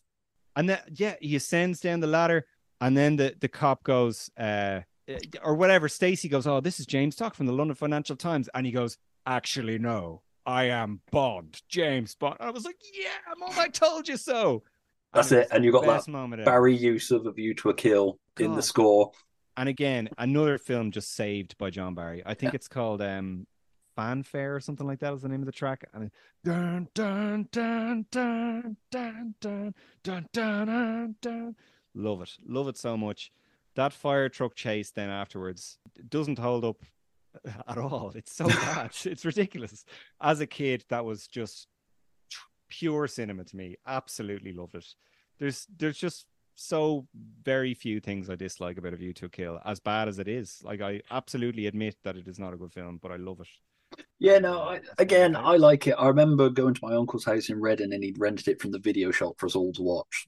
So I have a fond memory of that. And it's sort of been the last new Bond film I had for a while because, like I say, my dad didn't like Timothy Dalton, so we didn't watch the Daltons until I independently watched them at 16. Like I say, there's a meanness, there's a nasty streak to it, and God bless Tanya Roberts, but no, No, sorry, man. I even like Tanya Roberts in it. I'm ashamed to that's say it's probably just nostalgia speaking now at this point. But like, and I think she has chemistry with Roger Moore. But you know what it is as well. There's that lovely scene at the start where Roger Moore tries to chat her up and then strikes out with her. yeah, And then for most of the film, it's more of a like a father-daughter relationship. Like he's more of a like it's what makes the supportive. end so weird. Exactly. That's what my point was. Like he spends most of the film just being this like supportive kind of father figure to her nearly. And like there's that bit where he tucks her in and kind of just makes sure that the house is safe. And like there was a perfect opportunity there to have Bond reflect on how he was getting older and like maybe it was inappropriate for him to strike up a relationship with this woman. He could be there for her in a different way. And then they just ruin it with that shower scene at the end. It's the only scene in the whole film where I'm like, ugh. It's the weird thing because you had North Sea Hijack around the same time as Fiore's Only, Yeah. in which he plays a cranky, aged expert in what he does. And I kind of felt like that's where they should have gone with his Bond. Not the crankiness so much, but just Mm. lent into his age. Yeah, Um, totally. Yeah. I will say, though, I am always slightly sad that it's the last Roger Moore film when it ends. When he gives that sort of cheeky wink kind of thing. Yeah, like he didn't really have an ending. Like and so much of this feels to me like John Glenn and John Barry were kind of secretly putting in these little hints that this is Roger Moore's last one, and we are acknowledging his age, but we just can't say it out loud. Like there's a Yeah. bit when he's climbing down the ladder and he trips and like you think he's gonna fall. Like all these little hints that it's like, oh no, we know he's older, like, and we are referring to that, but we just can't say it out loud.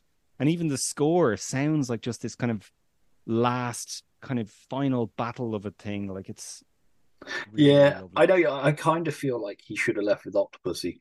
He was Ugh. with an age appropriate. I could see Yeah, Bond and Octopussy I having a agree with that. life after the credits. I agree with that. Yeah, she does feel like his end game There's romance. there's two Bond films where the woman he ends the film with, and we'll get to the other one in a bit, feels like, The one yeah, he I should could have. Yeah, see the Bond life after that of him settling. That this is the one he settles down with. His new Tracy kind of thing. yeah. I do agree. Octopussy is Um, unquestionably the yeah. Last thing I'll say about A View to a Kill, Electric Picnic, 2017, 2018. Saoirse got tickets. It's a big festival here in Ireland, and Duran Duran were playing, and they were the last act on the Sunday night, and we had work the next day, and they weren't playing until 10:30. And that afternoon, I said, "Oh, do you know what? Maybe we won't go to Duran Duran." And then later on that evening, I said, "Oh, do you know what? I can't. No, do you know what? Let's wait. Let's just I just have to, and one of the best decisions I ever made in my yeah, entire life. And the track came on, dun, dun, dun, dun, and literally, like, there was all these 20-year-olds who didn't know Duran Duran was, and then there was me just screaming, yes!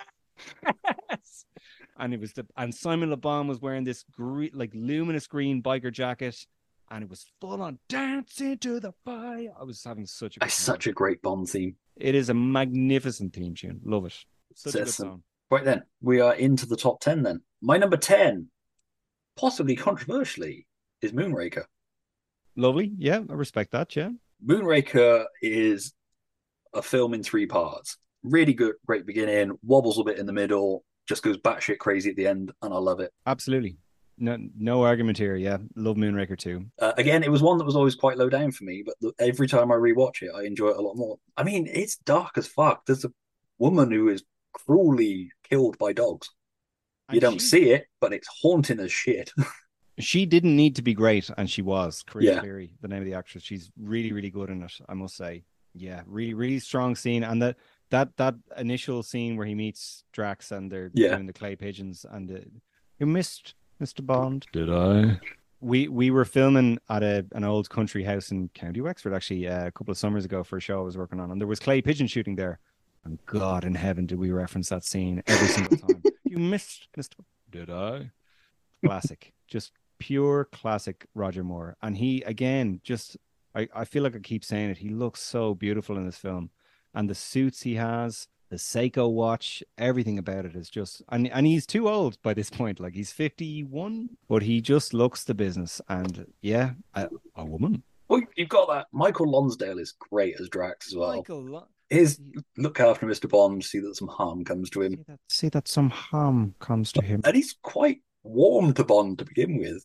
I know he's putting it on, but where he offers him, tea and sandwich and cucumber sandwich. Oh, brilliant. Really, really good.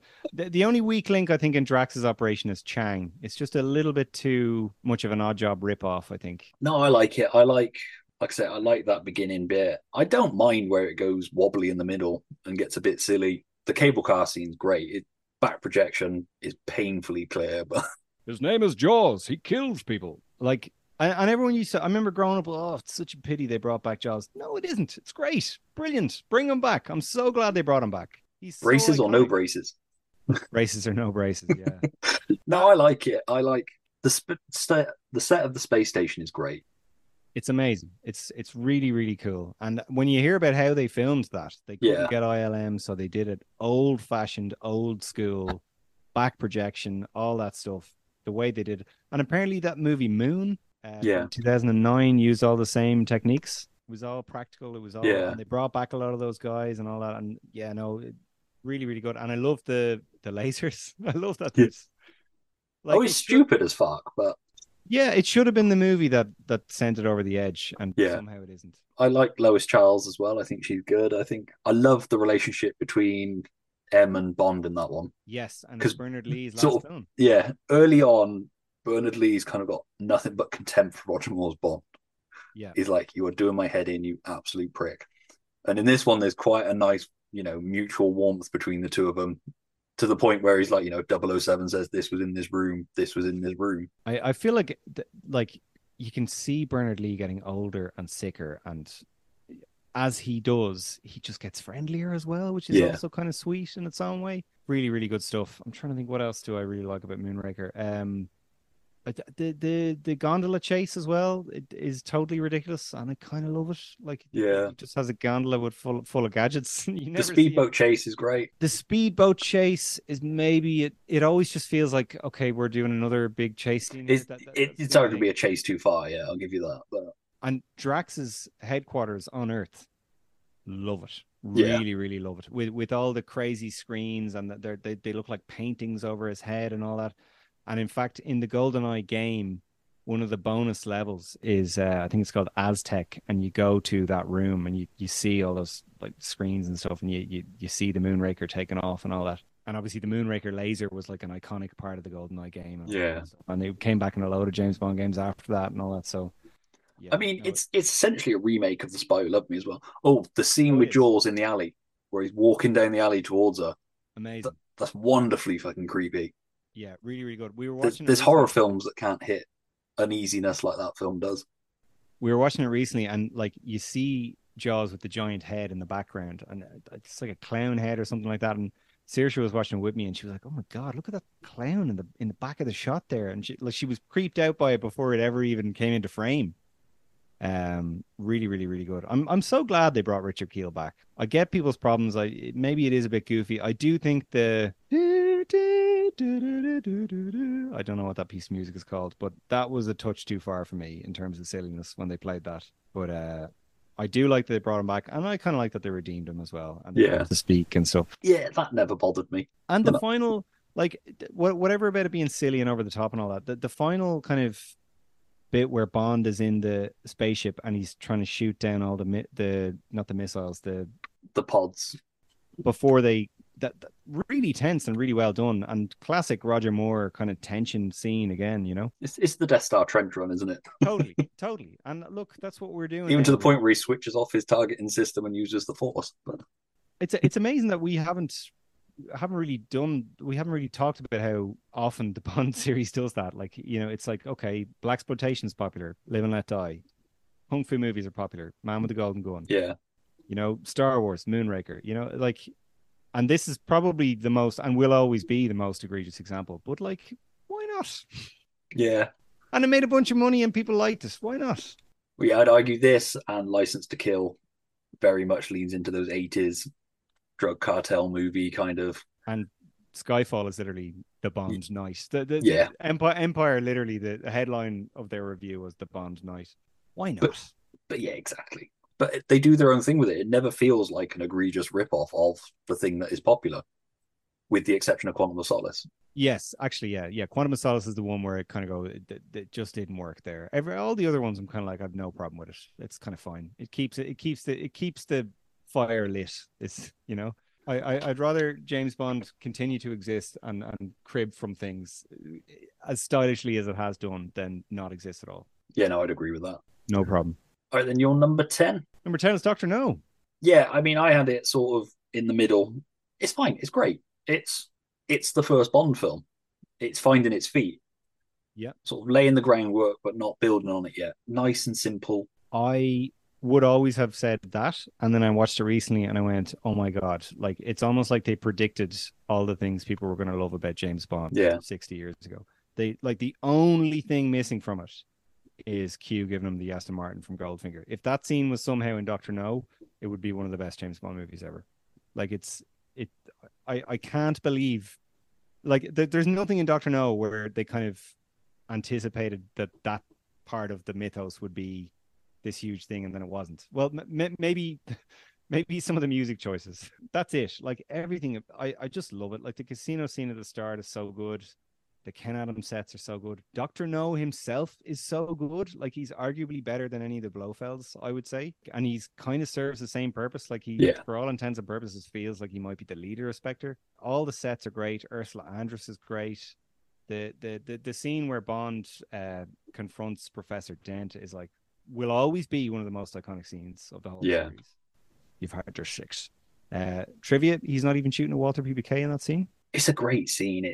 It probably tells you everything you need to know about Bond in that scene. Sylvia Trench, love it. Like, I struggle to think of things I don't like about Doctor No. Really, really yeah, exactly the same. It's just there are better Bond films to me, or Bond films that I enjoy more, possibly rather than better. But again, it's to start that strong. My friend Parker, who I often mention and has yet to appear on any of our podcasts, made a great point that his alternate ending for No Time to Die is that James Bond didn't die, and instead of ending with "We Have All the Time in the World," it ends with him waking up on a desert island, having lost his memory, and underneath the mango tree starts playing.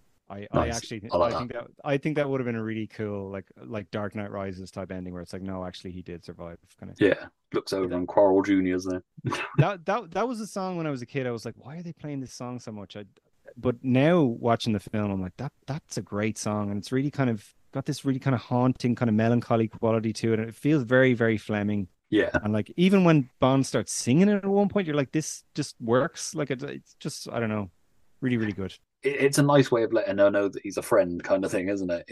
Yeah. Like I say, it's a very strong start. There's a couple of the Bond cocktail elements missing, but it's the foundation on which they built. All right, then my number 9 is For Your Eyes Only. For Your Eyes Only, I think I had a number 20. Yeah, you had it quite low. I really like this one. It's the one, like I said, North Sea Hijack, that leans into Roger's age. Possibly not enough, but it leans into it a bit more. The pre-title sequence is silly. It's done as a fuck you to Kevin McClory. Also pretty great, though. It is.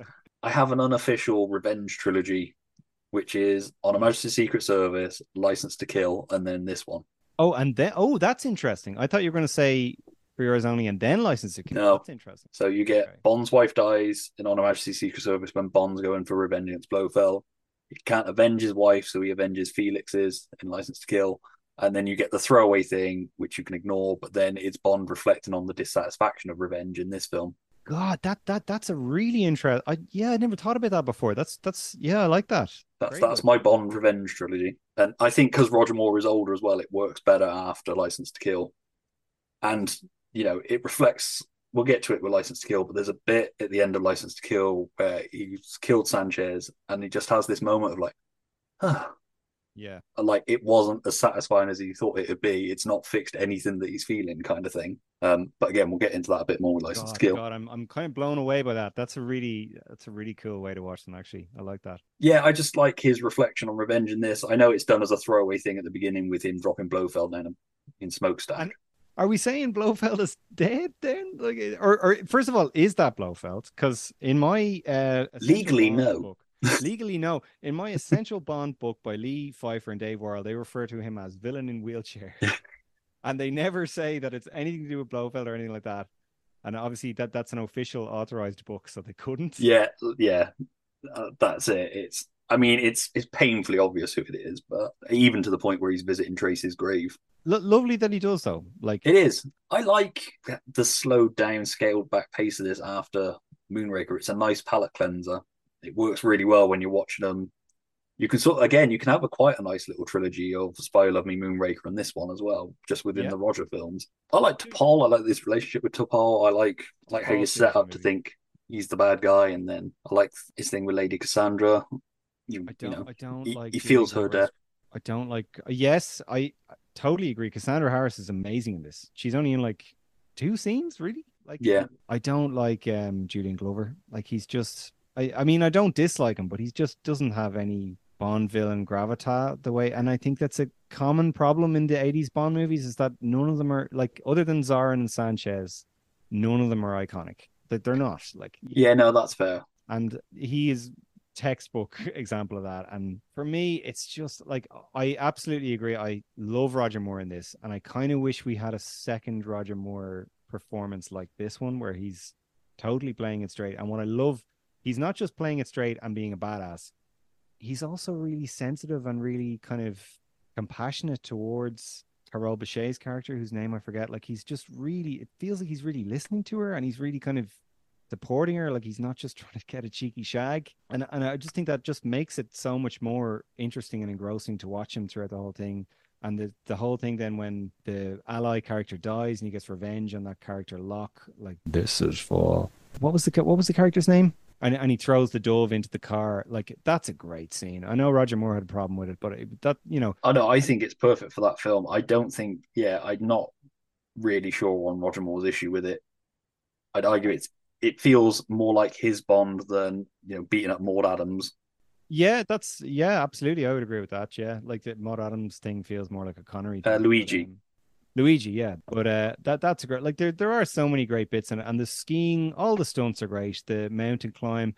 My problem with it is I mentioned earlier on, like, when you're watching like dialogue between the characters, it's just a big locked off wide and they're just talking to each other, shot, reverse shot, and it just feels like a TV movie. Yeah, And I then can see that.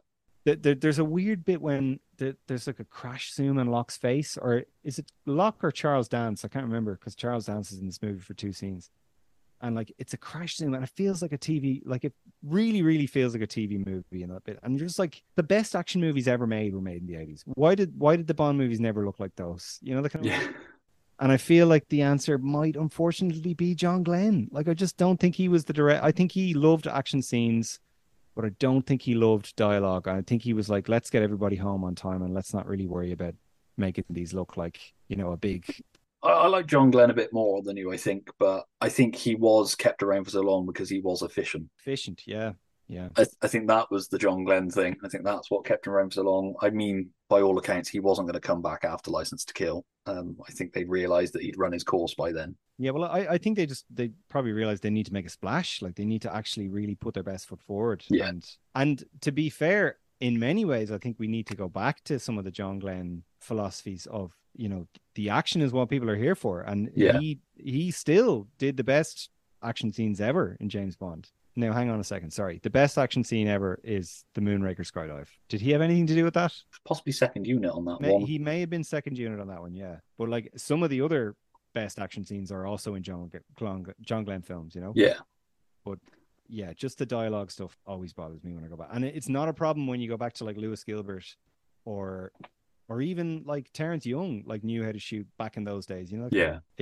And especially Peter Hunt. We haven't gotten to that film yet, but we'll get to that. All right then. What was your number 9? Number 9 is Skyfall. Skyfall's fine. It was the film for the 50th, so I get why people were so enamored with it. It doesn't hold up for me. I think part of its problem is I don't care about Bond's backstory. I don't need it. I don't need it. It's a bit like, Han Solo. Everything I needed to know about Han Solo, I knew in that first cantina scene in Star Wars. Anything before that's just padding. That's, but yeah. No, I get it that some people like it. It was It's never not something even I needed with Bond. that's not even really like that. That's kind of only really part of the film as well, though. Yeah, no, I know. I mean, they do it more in Spectre, to be fair, but this sort of lays the groundwork of. I think part of Um, the charm of Bond is that there's a mystery to his backstory. We know his parents died when he was young. and I think there still is though. Like I know we go to his home, we meet the groundskeeper or whatever. But I think there still is a mystery to his character. Like, we don't know like why he and if you're listening, Ian, don't make films out of this. We don't know why he entered the service. We don't know why he did a lot of stuff. We don't know how he really became who he did. Like in Casino Royale, he's pretty fully fledged, even though he still has a couple of things to learn. But like, no, yeah, what I really love about it is just the malaise at the start of the film when he's kind of just beaten down or sorry, after the pre-titles credits when he's taking time off and he's just popping pills and drinking Heineken and going down and eating Doing scorpion scorpions or whatever. things. I just think all that is just really cool and evocative and really reminiscent of the books. Like, and I think Daniel Craig said at the time, he's like, "Oh yeah, we went back and read all the books and we really wanted to capture that in this one," and they really did. And the way it's shot, most unlike Spectre, it's every scene just looks incredible. Yeah, Every scene looks amazing. That Macau scene was shot in the fucking Pinewood Studios, and it yeah, looks like the most exotic place you've ever seen. It's incredibly well done. And Daniel Craig looks amazing. Is just, I don't know. Look, I get people's problems with it. Yeah, Silva's plot is ridiculous. Silva's the things he gets away with in the movie are just, it's the same problem with The Dark Knight. It's like, oh, so he planned it exactly right that the train would crash in just such a direction. Whatever, man. I just yeah. I like, can and bypass all that stuff. If you want to start picking yeah, plot threads in Bond films, you can do it for no, every single one of them. yeah, no, love all that stuff. And the final showdown, I kind of go back and forth on the final showdown, but the most recent time I watched it, I remember just thinking how cool it was that they were able to light it without lights. They lit it Yeah, all with just that fire, and then it ends in that really ugly, really Fleming kind of bit where it's just a knife going in the back of the guy's back, and he succeeded in his plot, but loved all that. And then we end up back in Mallory's office, and just very little to complain about. I think Severin, the character Severin, is probably the biggest problem I have with Skyfall, and the yeah, way, it is a bit problematic. Like, and I don't think it's quite as bad as people make it out to be, but I think they walk themselves into a corner with that one, where he just walks into the shower and they immediately start getting along famously. Like, there should have been. yeah. After she'd just given her backstory, it felt a little bit. It's just not great, guys. And I feel like it may have been an editing thing more than an actual story. Like, Yeah, if they established it a bit more, maybe it would have worked. Naomi Harris is great. Ben Wishaw is great. We have a couple of gadgets back again, sort of like they're great. Yeah, I really like it. The only thing, both Sam Mendes films, the action is not iconic. There's no iconic action scenes, and yeah. He's that's not an action director. It's he part of the problem. I really get what they were going for, but he really isn't. And I listened to him on Roger Deakins' podcast one time, and he was talking about how the old Bond movies used to use second unit directors like John Glenn to just direct all the action, and then the main director would direct the important kind of dialogue stuff. And that's how they shot Casino Royale. And guess yeah, what? Best action of the Daniel Craig era. yeah, So I think maybe they could learn a little bit of a lesson and maybe go back to that if that was what worked for them for so long. That's the only kind of big thing with Skyfall. And I know that dirt bike chase at the start, they were like, oh yeah, this is going to be better than the parkour chase of Casino Royale. It's not. no, Sorry guys, it's not. It's no. good. It's fun. It's solid, but it's not better. There's But one really clunky on the nose bit of dialogue for me that I really just irks me every time, and it's when he flips the thing when M says that the DB5 isn't very comfortable, and he flips the thing to reveal the eject button, and she says, "Oh, go on then, eject me." It's like we didn't need that yeah, line. we didn't need that. Yeah, yeah. She if she just said, "Oh, go on," then that would have been enough. But It's as clunky as fucking forcing in dialogue about his watch in Casino Royale. where are you at in terms of? Because I know this is a big problem with people. Oh, it doesn't make sense in this universe. He never got the DB5, and like, where do you stand on all that? Because so we see him get a DB5 in Casino Royale, and now he suddenly has the Goldfinger one in Skyfall. I just assumed he won that he won it with company money, maybe, so they took it off him and they kitted it out and then they gave it back to him, or they let him use his car for a mission and they kitted it out for him. Perfect. That's my headcanon on it. Grant. Yeah. Move on. Like people get so obsessed over that stuff. It's Or like even just on the sly, he was like, "Can you put some fucking gadgets in this? It's my personal car. You know, if ever I get into some shit when I'm off duty, it again, would be handy to have some stuff." something James Bond from the books probably would have done. Like he was big into kitting stuff out himself in the books and all that. And like, You don't yeah, actually see no, it do anything, do you? He reveals the ejector button, but there's also nothing that actually says it is an ejector button other than M going, which is why I think it would have been better he if it was uses just the machine implied. guns. He Oh, he uses the does use the machine machine guns. guns, Yeah, doesn't he? Yeah. which I loved. Like Yeah. I what and part of what I love about the I love how Skyfall pissed off he thing, is when they blow the car up as well. going back to my earlier thing, like every universe has the broad strokes and every Bond actor is like this Bond actor has probably had some of the adventures we've seen or some version of them, and maybe Goldfinger happened. I don't know. Like, and they made a Well, yeah, because game. we never see Daniel Craig's peak Bond, do we? We've either got him a wet behind the ears, brand new double O, or a slightly over the hill damaged one. Sort of the pre-title sequence of Skyfall is possibly the closest we get to his peak Bond, and then he gets fucked up. I think he's playing peak Bond Inspector. I think as bad as that, as much as Yeah, I think he's peak Bond in that. But yeah, but like for me, when I watched it recently, I was like, everyone always goes on about the over the hill stuff. Like it's actually not as prevalent as you think it is. Like I think they it's made quickly forgotten. It's there for a bit, and then sort yeah. of like when he fights the guy in forgot where they are when he has the really nicely backlit. Yes, I've also forgotten that place. It's sort of played up a little bit there, and then it's kind of like after that, like, nah, fuck it, we need him to be able Yeah. to do this now. And sorry, we haven't said it yet, but Javier Bardem, incredible, really, really, Superb. really good, absolutely brilliant, and so much so that it doesn't bother me that they're just doing Julian Assange, which is kind of dodgy in its own way, but like It's really, where they really good. started picking Oscar winners for their Bond villains. And I think he was one of the rare occasions in the series where they wrote the character for him and then they Yeah, got him. Whereas like Elliot Carver was supposed to be Anthony Hopkins, and there's loads of yeah. examples where Allegedly, until they said, when we got a script, it's going to be really good, and he was like, "You what?" yeah, and then Zarin was supposed to be David Bowie, which would have been cool, even though I Yeah, love Christopher Walken. There's a lot of examples like that, but yeah, brilliant. Like, and I think one of the big problem with Javier Bardem's character is that they completely undermine him in Spectre by implying that he was part of that as well. yeah, It's like that was not it's fit at all.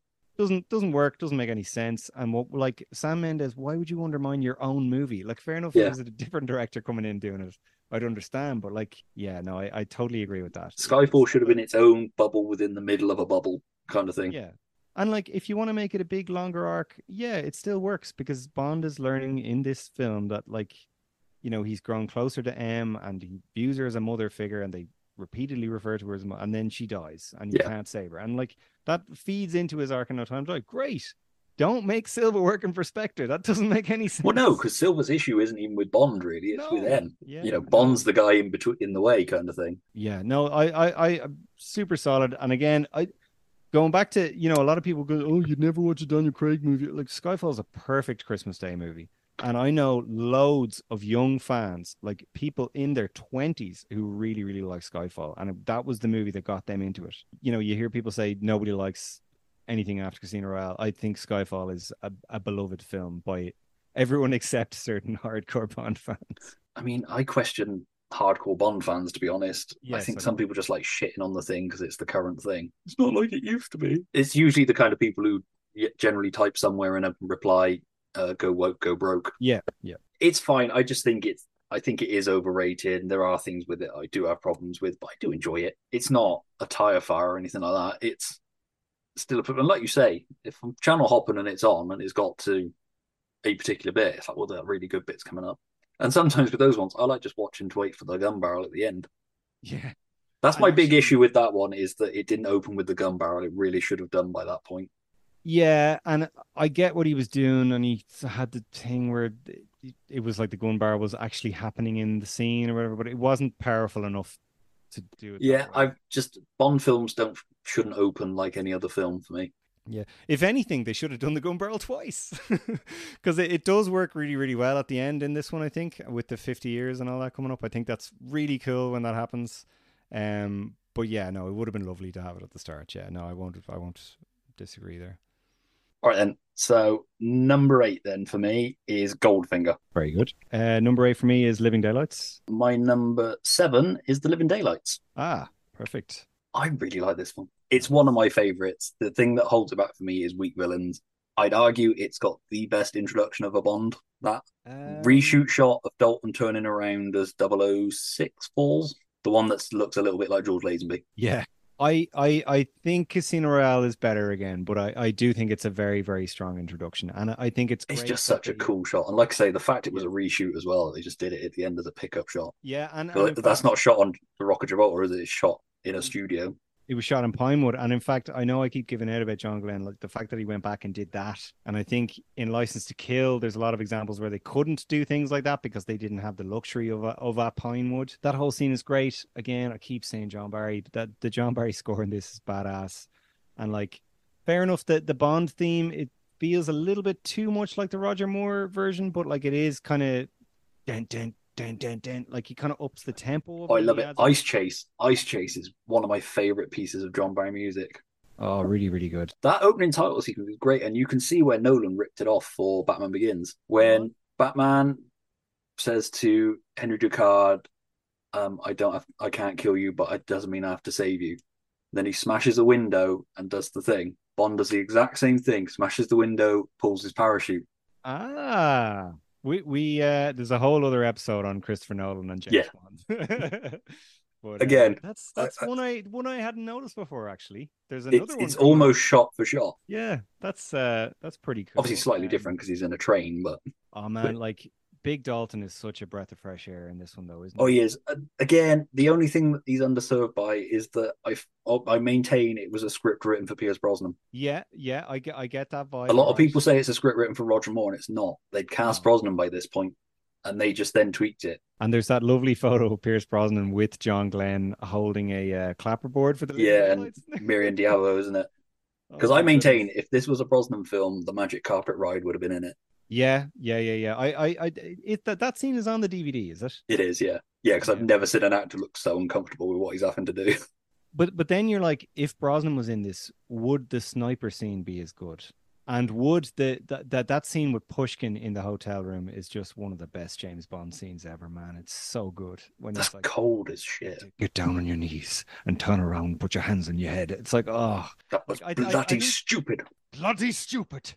I think Dalton himself changed that scene or something, didn't he? Made it. I think so. Again, I think Dalton got a little bit more, not as much as Daniel Craig, but I think Dalton got the chance to sort of inject some. I know that there's conflicting things now, but they did want Dalton for years. Yeah, they asked him for Majesties, didn't they? Majesties, and then they asked him again before Roger Moore for Live and Let Die, I think it was, and then they asked him again for Your Eyes Only. No, Octopussy, when Roger Moore was holding out for more money. And honestly, thank God that didn't happen. Yeah, no, I think possibly A View to a Kill should have been. No, same arguments. No, it wouldn't be View to a Kill as we have View to a Kill. It would be Timothy Dalton's View to a Kill. Oh, I think it probably would have been though. Like it would have been Timothy Dalton's, but it still would have been weak in all the same ways. Like I think, no, I'm glad it was this one. I have to say, and this is. Brosnan was way too young at this point. And oh God, I just keep going back to that scene. As long as you're alive, we'll never know what cost. He's just so sinister and so brilliant. And God, you know what I've noticed? Like as I get older as well is. Timothy Dalton is fucking sexy in both of these movies. And as a kid, I used to think, oh yeah, Timothy Dalton, he's not as good looking as Pierce Brosnan. He's not, women wouldn't fall in love with him. As I get older, like anytime I watch the movies with women, I'm always like, what do you think of Timothy Dalton? They're like, oh yeah, no. Yeah, Timothy He's Dalton, got that bassist energy. Yeah. The broody bassist. Yeah, that's a great way to put it.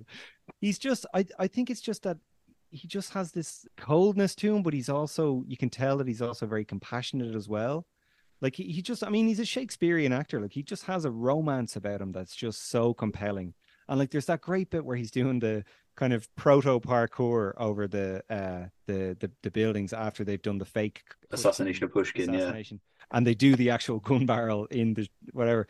And like all these women just like step up and start looking at him because he's so awesome. And you're just like, Yeah, man. Yeah, I could see it. He's so good in this. Like he's playing Kara for most of the movie as well. Like he never tells her that he's working against Koskov and he's just trying to find out what he's up to. Proper sinister Fleming stuff, you know? And I don't think like some of it feels a bit problematic in some ways, and like Kara's a little bit stupid, I think, in some bits.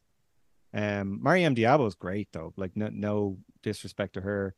And I do feel like Koskov feels like a relic of the Roger Moore era in a way, and Whitaker is just has no business in the movie. Yeah, But I think it works for Kara in this film. I think it gets away with it. yeah, I One of my favorite Timothy Dalton bits is when he's in the plane cockpit and he's telling her to drive the jeep round and into the back, and she's just not getting it. He's rolls his eyes like, "Oh, for fuck's sake!"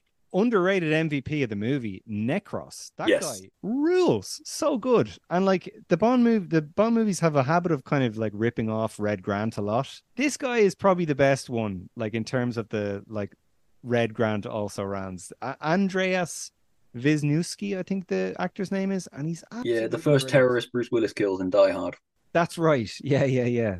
It's so If gas. Like Die Hard for me is like the film with all these actors that were also in James Bond. Whereas I yeah, feel like when people see them in the Dalton movies, they're like, "Oh yeah, that's the guy from Die Hard." It's like, no, that's the guy from Living Daylights and License to Kill. if we're going for MVPs in that, it's got to be Green. Fuck, what's his number? The guy who has the fight with Necros in the kitchen. Oh yeah, and he gets the fucking rashers in his face That's and it. all. If Really anybody good. deserves a spin-off movie, it's that fucker. I refuse to believe he's dead. And again, just really quietly, and I know I've been talking shit about John Glenn a lot, but he liked his Fleming, and that's Fleming, like putting Yeah. rashers in a guy's face, like Well, it's just putting him through nice a to see grill. a guy that isn't Bond putting up a fight like that as well.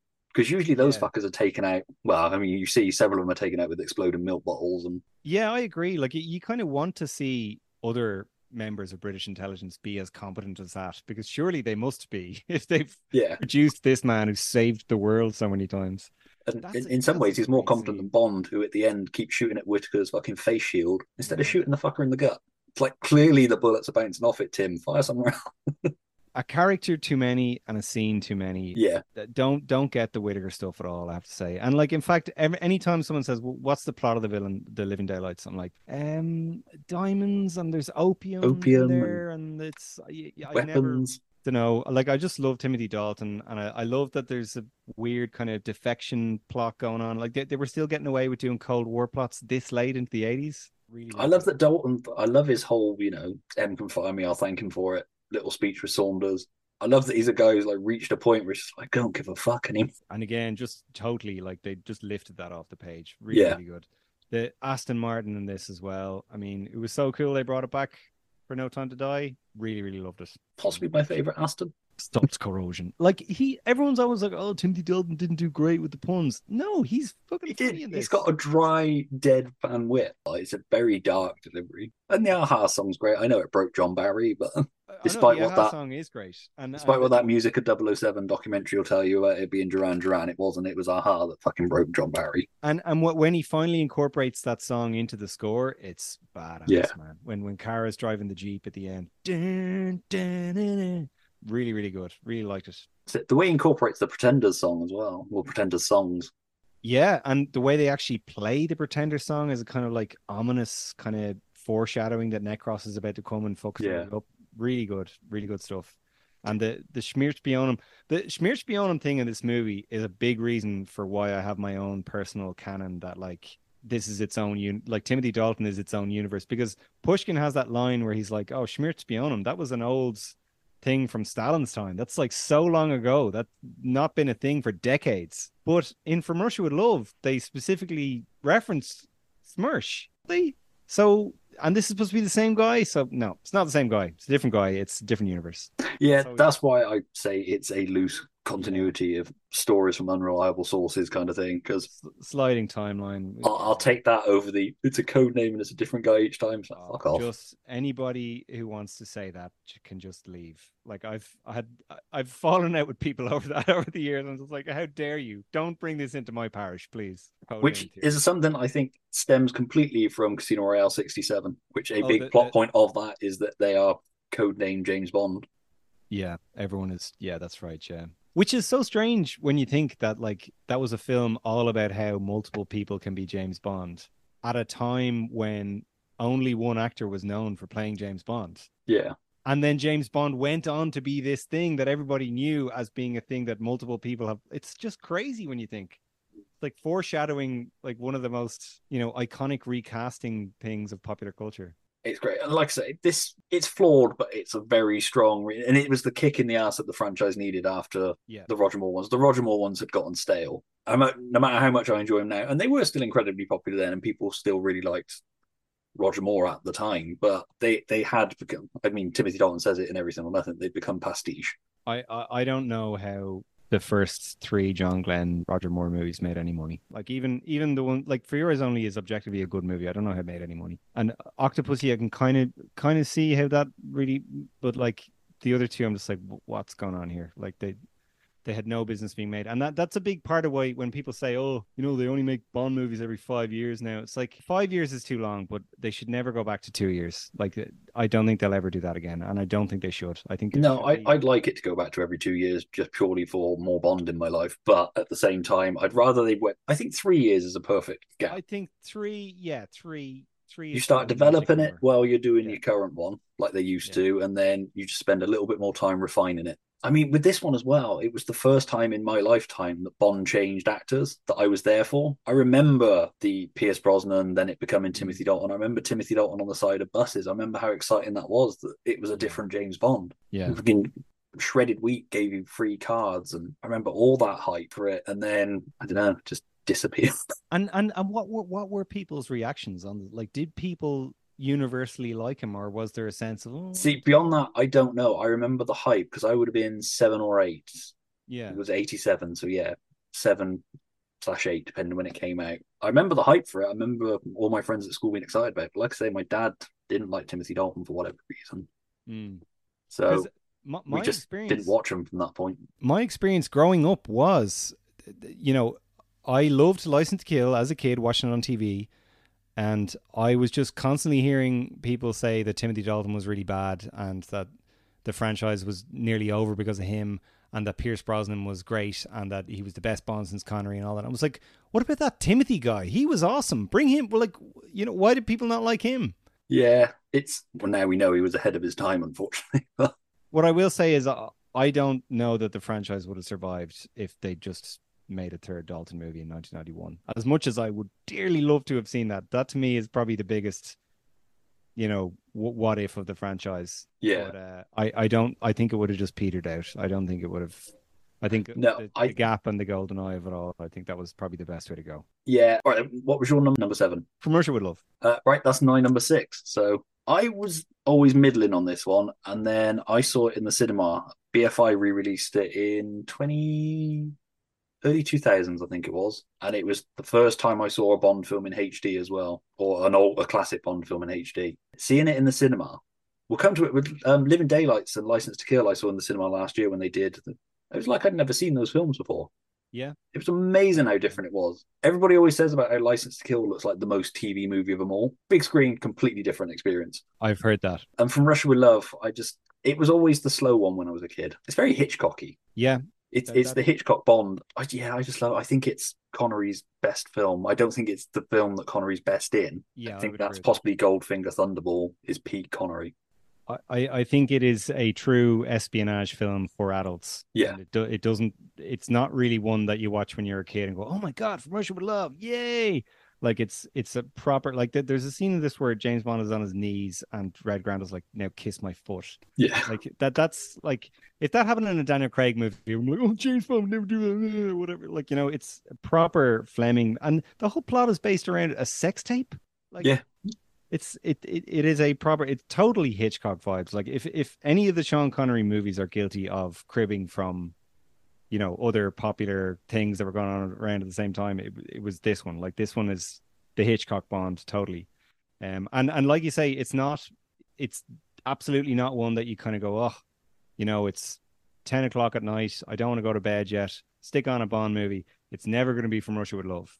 But like, when you actually make the appointment to sit down and watch it, it is so good. And again, I mentioned Thunderball and the Spectre stuff in Thunderball. The Spectre stuff in this is great.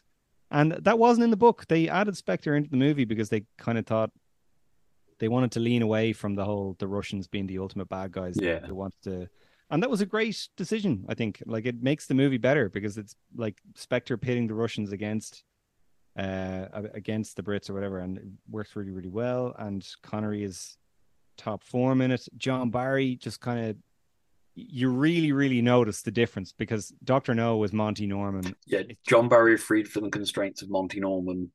Yeah, like Dr. No, like as much as I like the Bond theme in it, like a lot of the score feels like a shitty B movie score, whereas From Russia with Love, it's like John Barry just like claiming ownership over the franchise straight away, and it's just brilliant. It's so good, and there's so many just great little elements in it.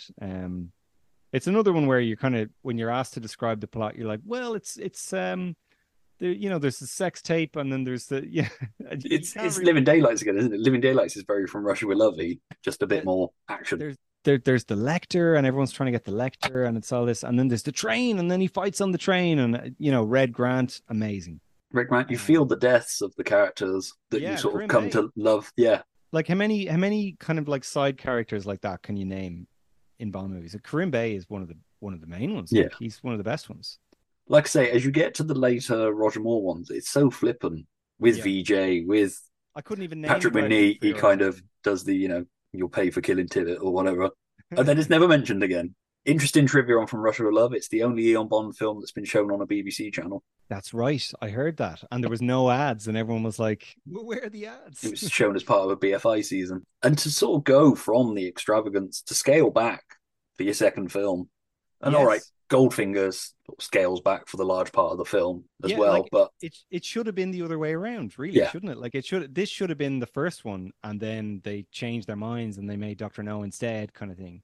And they decided to make it a big franchise with big sets and big silly stuff. It feels like it should have been the other way around. Yeah, absolutely. Before we move on from Russia with Love, lest we forget, there is a PlayStation 2 game of From Russia with Love. They brought back Sean Connery, unbelievably. And Dan Jack licensed that game. So someone must have had a conversation with Sean Connery and said, will you come back for that bloody game? I'm going to hazard a guess that you haven't played it.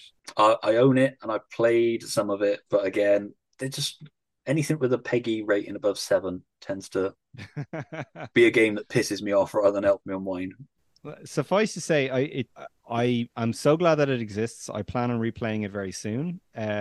It's not one of my favorites because it kind of takes a very serious, very adult, very laid back kind of espionage movie and turns it into Rambo running around shooting people. Like, some of the James Bond movies are very clever. Like, GoldenEye is very clever in that, like, you're not just going around like Rambo just killing people left and right.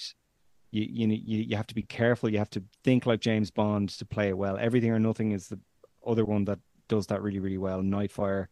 From Russia with Love, you're running around like Rambo. There's health left and right. There's grenade launchers. There's entire levels where you're just running around with a big mini gun shooting people off the speedboat. It's a bit ridiculous, but I do love that it exists, and I love that they brought Sean Connery back to do it. It did always seem like the odd Connery film to pick to make your computer game out of. It's like Thunderball's right there, dude. Dr. No would have been all of them would have been better. Well, yeah, I get why they wouldn't do Thunderball. Or an original story with Sean Connery set in the 60s. That would have been box office. I don't know what, but you know what?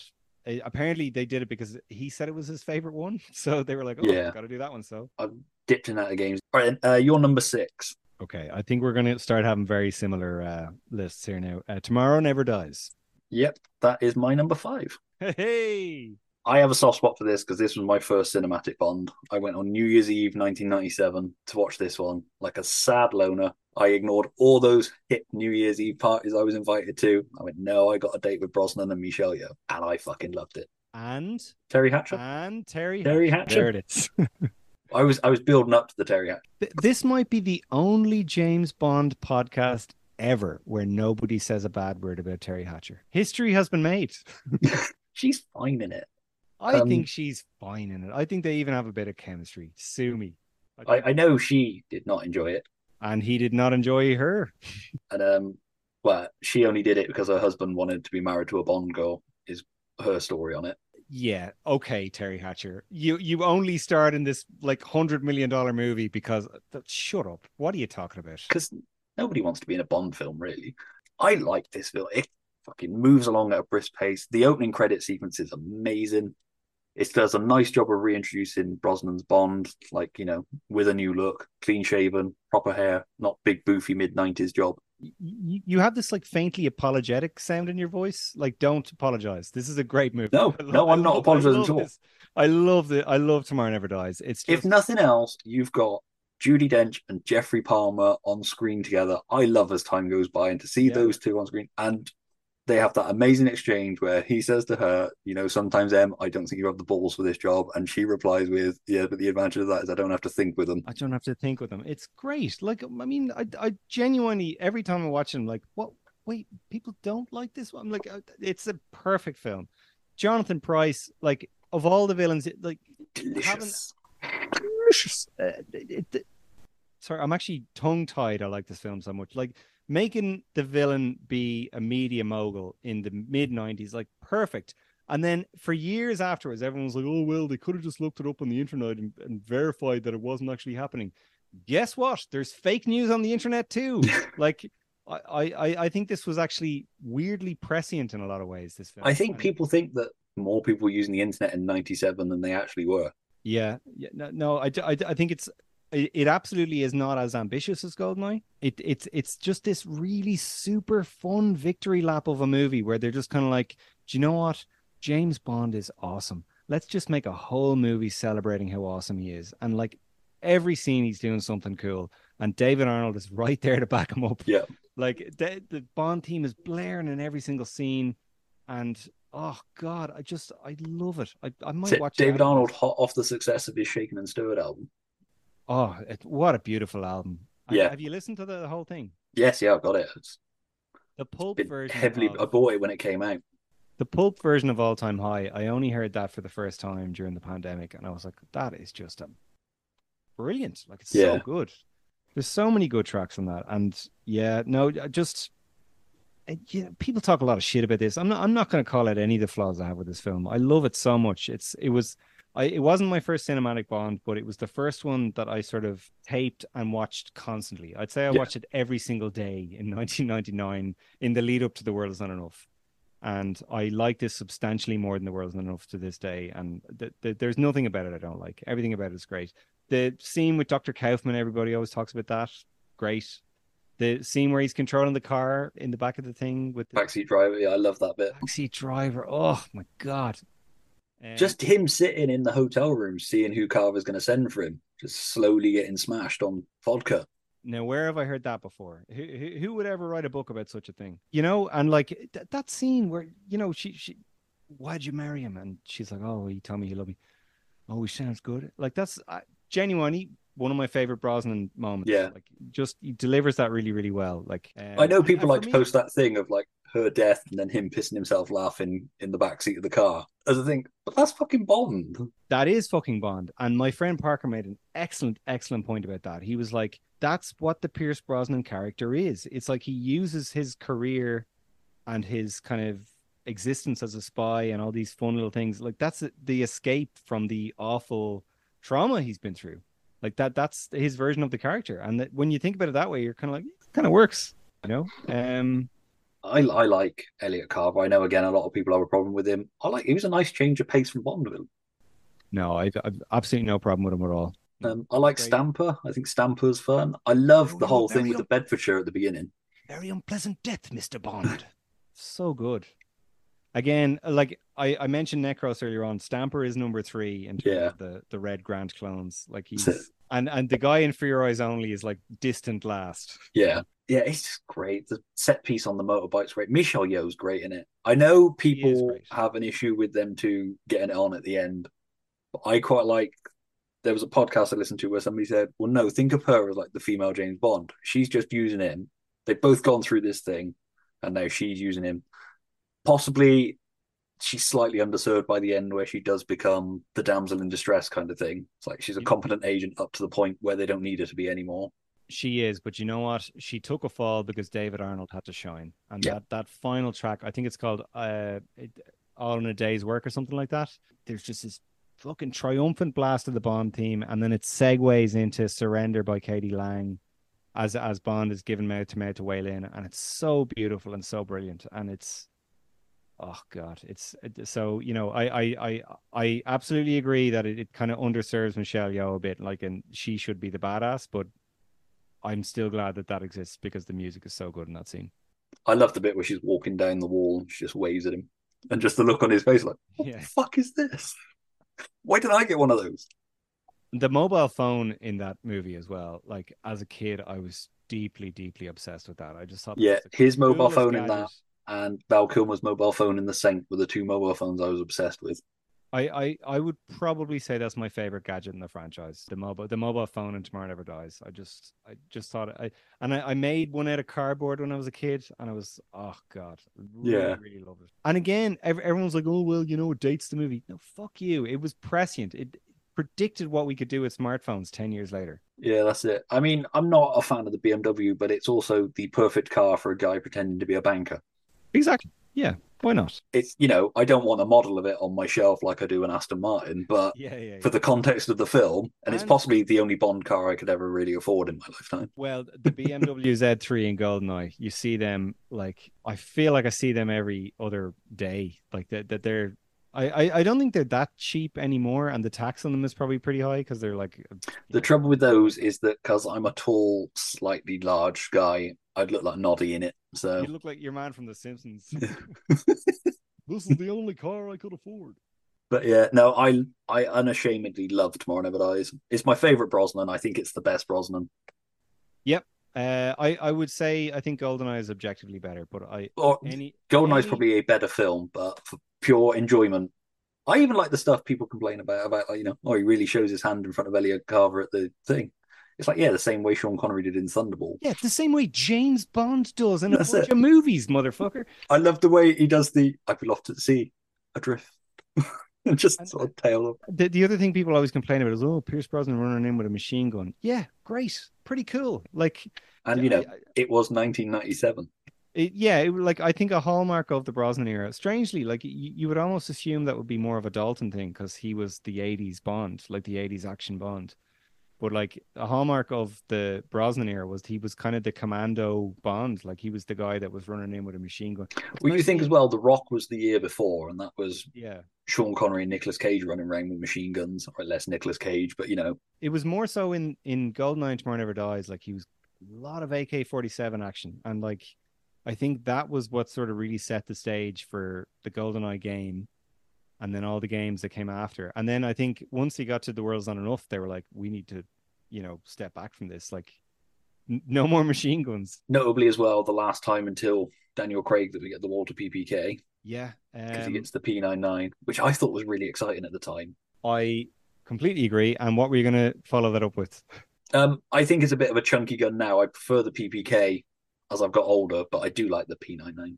I agree. I think we were talking about things that date films. I think the P99 is the only thing that like really dates the Yeah, film in a it's bad weird way. seeing Daniel Craig with it in Casino Royale. Yeah, it just it looks like something that just weird American Area 51 kind of Trump voters would have. It doesn't feel like something James Bond should have, and it doesn't It, feel like it would fit in a tuxedo either. yeah, it doesn't feel like an elegant gun, does it? It's Whereas the PPK looks like a spy's gun, like it looks like this tiny little thing that will fit into the backs of suitcases, and you could fit it into a secret compartment. You know the way, like you're not going to fit a P99 into like the fold under a. Tomorrow Never Dies as well was like peak Bond like merchandise as well. You had the weird toys where he looked a bit more like Bob Monkhouse than Pierce Brosnan. The figures that didn't move. I can't remember the company that made them now. They did him, they did Wei Lin, and they did him in a white tuxedo as well. You had the James Yes. Bond spy files, which everybody started to collect and gave up on quite. It was just a really exciting time, and it was like peak. Well, it's 97, so it's New Labour, Britpop. Bond was cool. Britain was cool. Brosnan Yeah. probably looked his best in this film, I'd say. Yeah, he did. I do think we can get back into this, but like, I was a 90s kid. Like I was 7 when this movie came out, and James Bond was everywhere. And they did such a great job at, attracting me and my Yeah, generation into Bond. And like, they didn't really do that with the Craig era. Like, I feel like with the Craig era, they were trying to bring back people who grew up with Bond and moved away from it. Whereas I think now, more than ever, they need to bring back the young audience. And we can talk about that. They need to do a tonal shift, not quite to the extravagance of the Brosnan later ones, but sort of that golden eye tomorrow never dies period. And it's a golden opportunity. There's no reason why they can't. Like, no. It's a perfect. It's the only way you can do it. You can't have somebody come in and do what Daniel Craig did now. No. Bond's never done that anyway. The exception possibly of George Lazenby. Yeah. The guy has never done what the guy who's following did before. Yeah, I love the whole White Knight stuff at the beginning. White Knight to Black Rook. Ask the general where he'd like it missiles.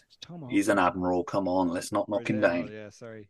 And Robinson, your man Robinson, I give him a lot of shit sometimes, Colin Salmon. He's good in these movies. He's really, really good. Like, I think they got him because Tanner wasn't available. Michael Kitchen wasn't available. Which I always thought Michael Kitchen would have been a good cue when Desmond Llewellyn hung up. And they do bring Michael Kitchen back, but Colin Salmon is kind of the MVP of the Brosnan era, like other than Judi Dench and Brosnan himself. He was the guy Brosnan said should take over as Bond. No. Yeah, no. And suffice to say, no problem with a black Bond, but not Colin Salmon. There are actors that are great in supporting roles that should never be in lead roles. And nothing against Colin Salmon. I love Colin Salmon in everything I've seen him in, but he's a TV actor. Yeah. What was your number 5? Number 5 with a bullet is The Spy Who Loved Me. I'm Roger Moore, and make sure you see me in The Spy Who Loved Me. My number 4 is Casino Royale. Ooh, my number 4 is Goldfinger. So, yeah, I had Goldfinger earlier. So, yeah, Goldfinger, it's generally hailed as... You had yours deep down the list, did you? No, Goldfinger was below Living Daylights. It was my number 8. Number 8, okay, not too bad. There's not really a lot left to say about Goldfinger that hasn't been said before. It's a really good film, but it's my second favorite Connery. Yeah, we're kind of getting into desert island territory here. It's like, if gun to my head, you had to live in a desert island, you never watch a James Bond movie again. There's just so much in it that's iconic and amazing and incredible, and that it's the best pre-title sequence of the entire series for me. Yeah, it's just so cool, and Connery is so cool in it. It's when they realized what they could do with pre-title sequences, because I think they sort of threw it away a bit with From Russia with Love with the fake, "Ooh, we killed Bond." No, we didn't. Yeah, and like, oh god, and and the Gert Frobe is really, really good. Honor Blackman, the DB5, Desmond Llewellyn, like everything is great. And then everyone gives out about how Bond doesn't really do anything in the third act. Yeah, do you know what he does? He's played by Sean Connery, and he's amazing. And he's just so cool and iconic and charismatic in every scene. You just believe everything that would happen. You're just like, yep, that guy would save the world. Great. Perfect. Because it's Goldfinger in the book where he works for Goldfinger, doesn't he? Or, pretends to work for Goldfinger. I just actually finished listening to the audiobook of Goldfinger just yesterday, and again, it's a film that's better than the book. Like, they make changes that work. Like, in the book, Goldfinger just wants to steal all the gold, and it does work in the book. Like, he's just so crazy that you're kind of like, yeah, well, fair enough.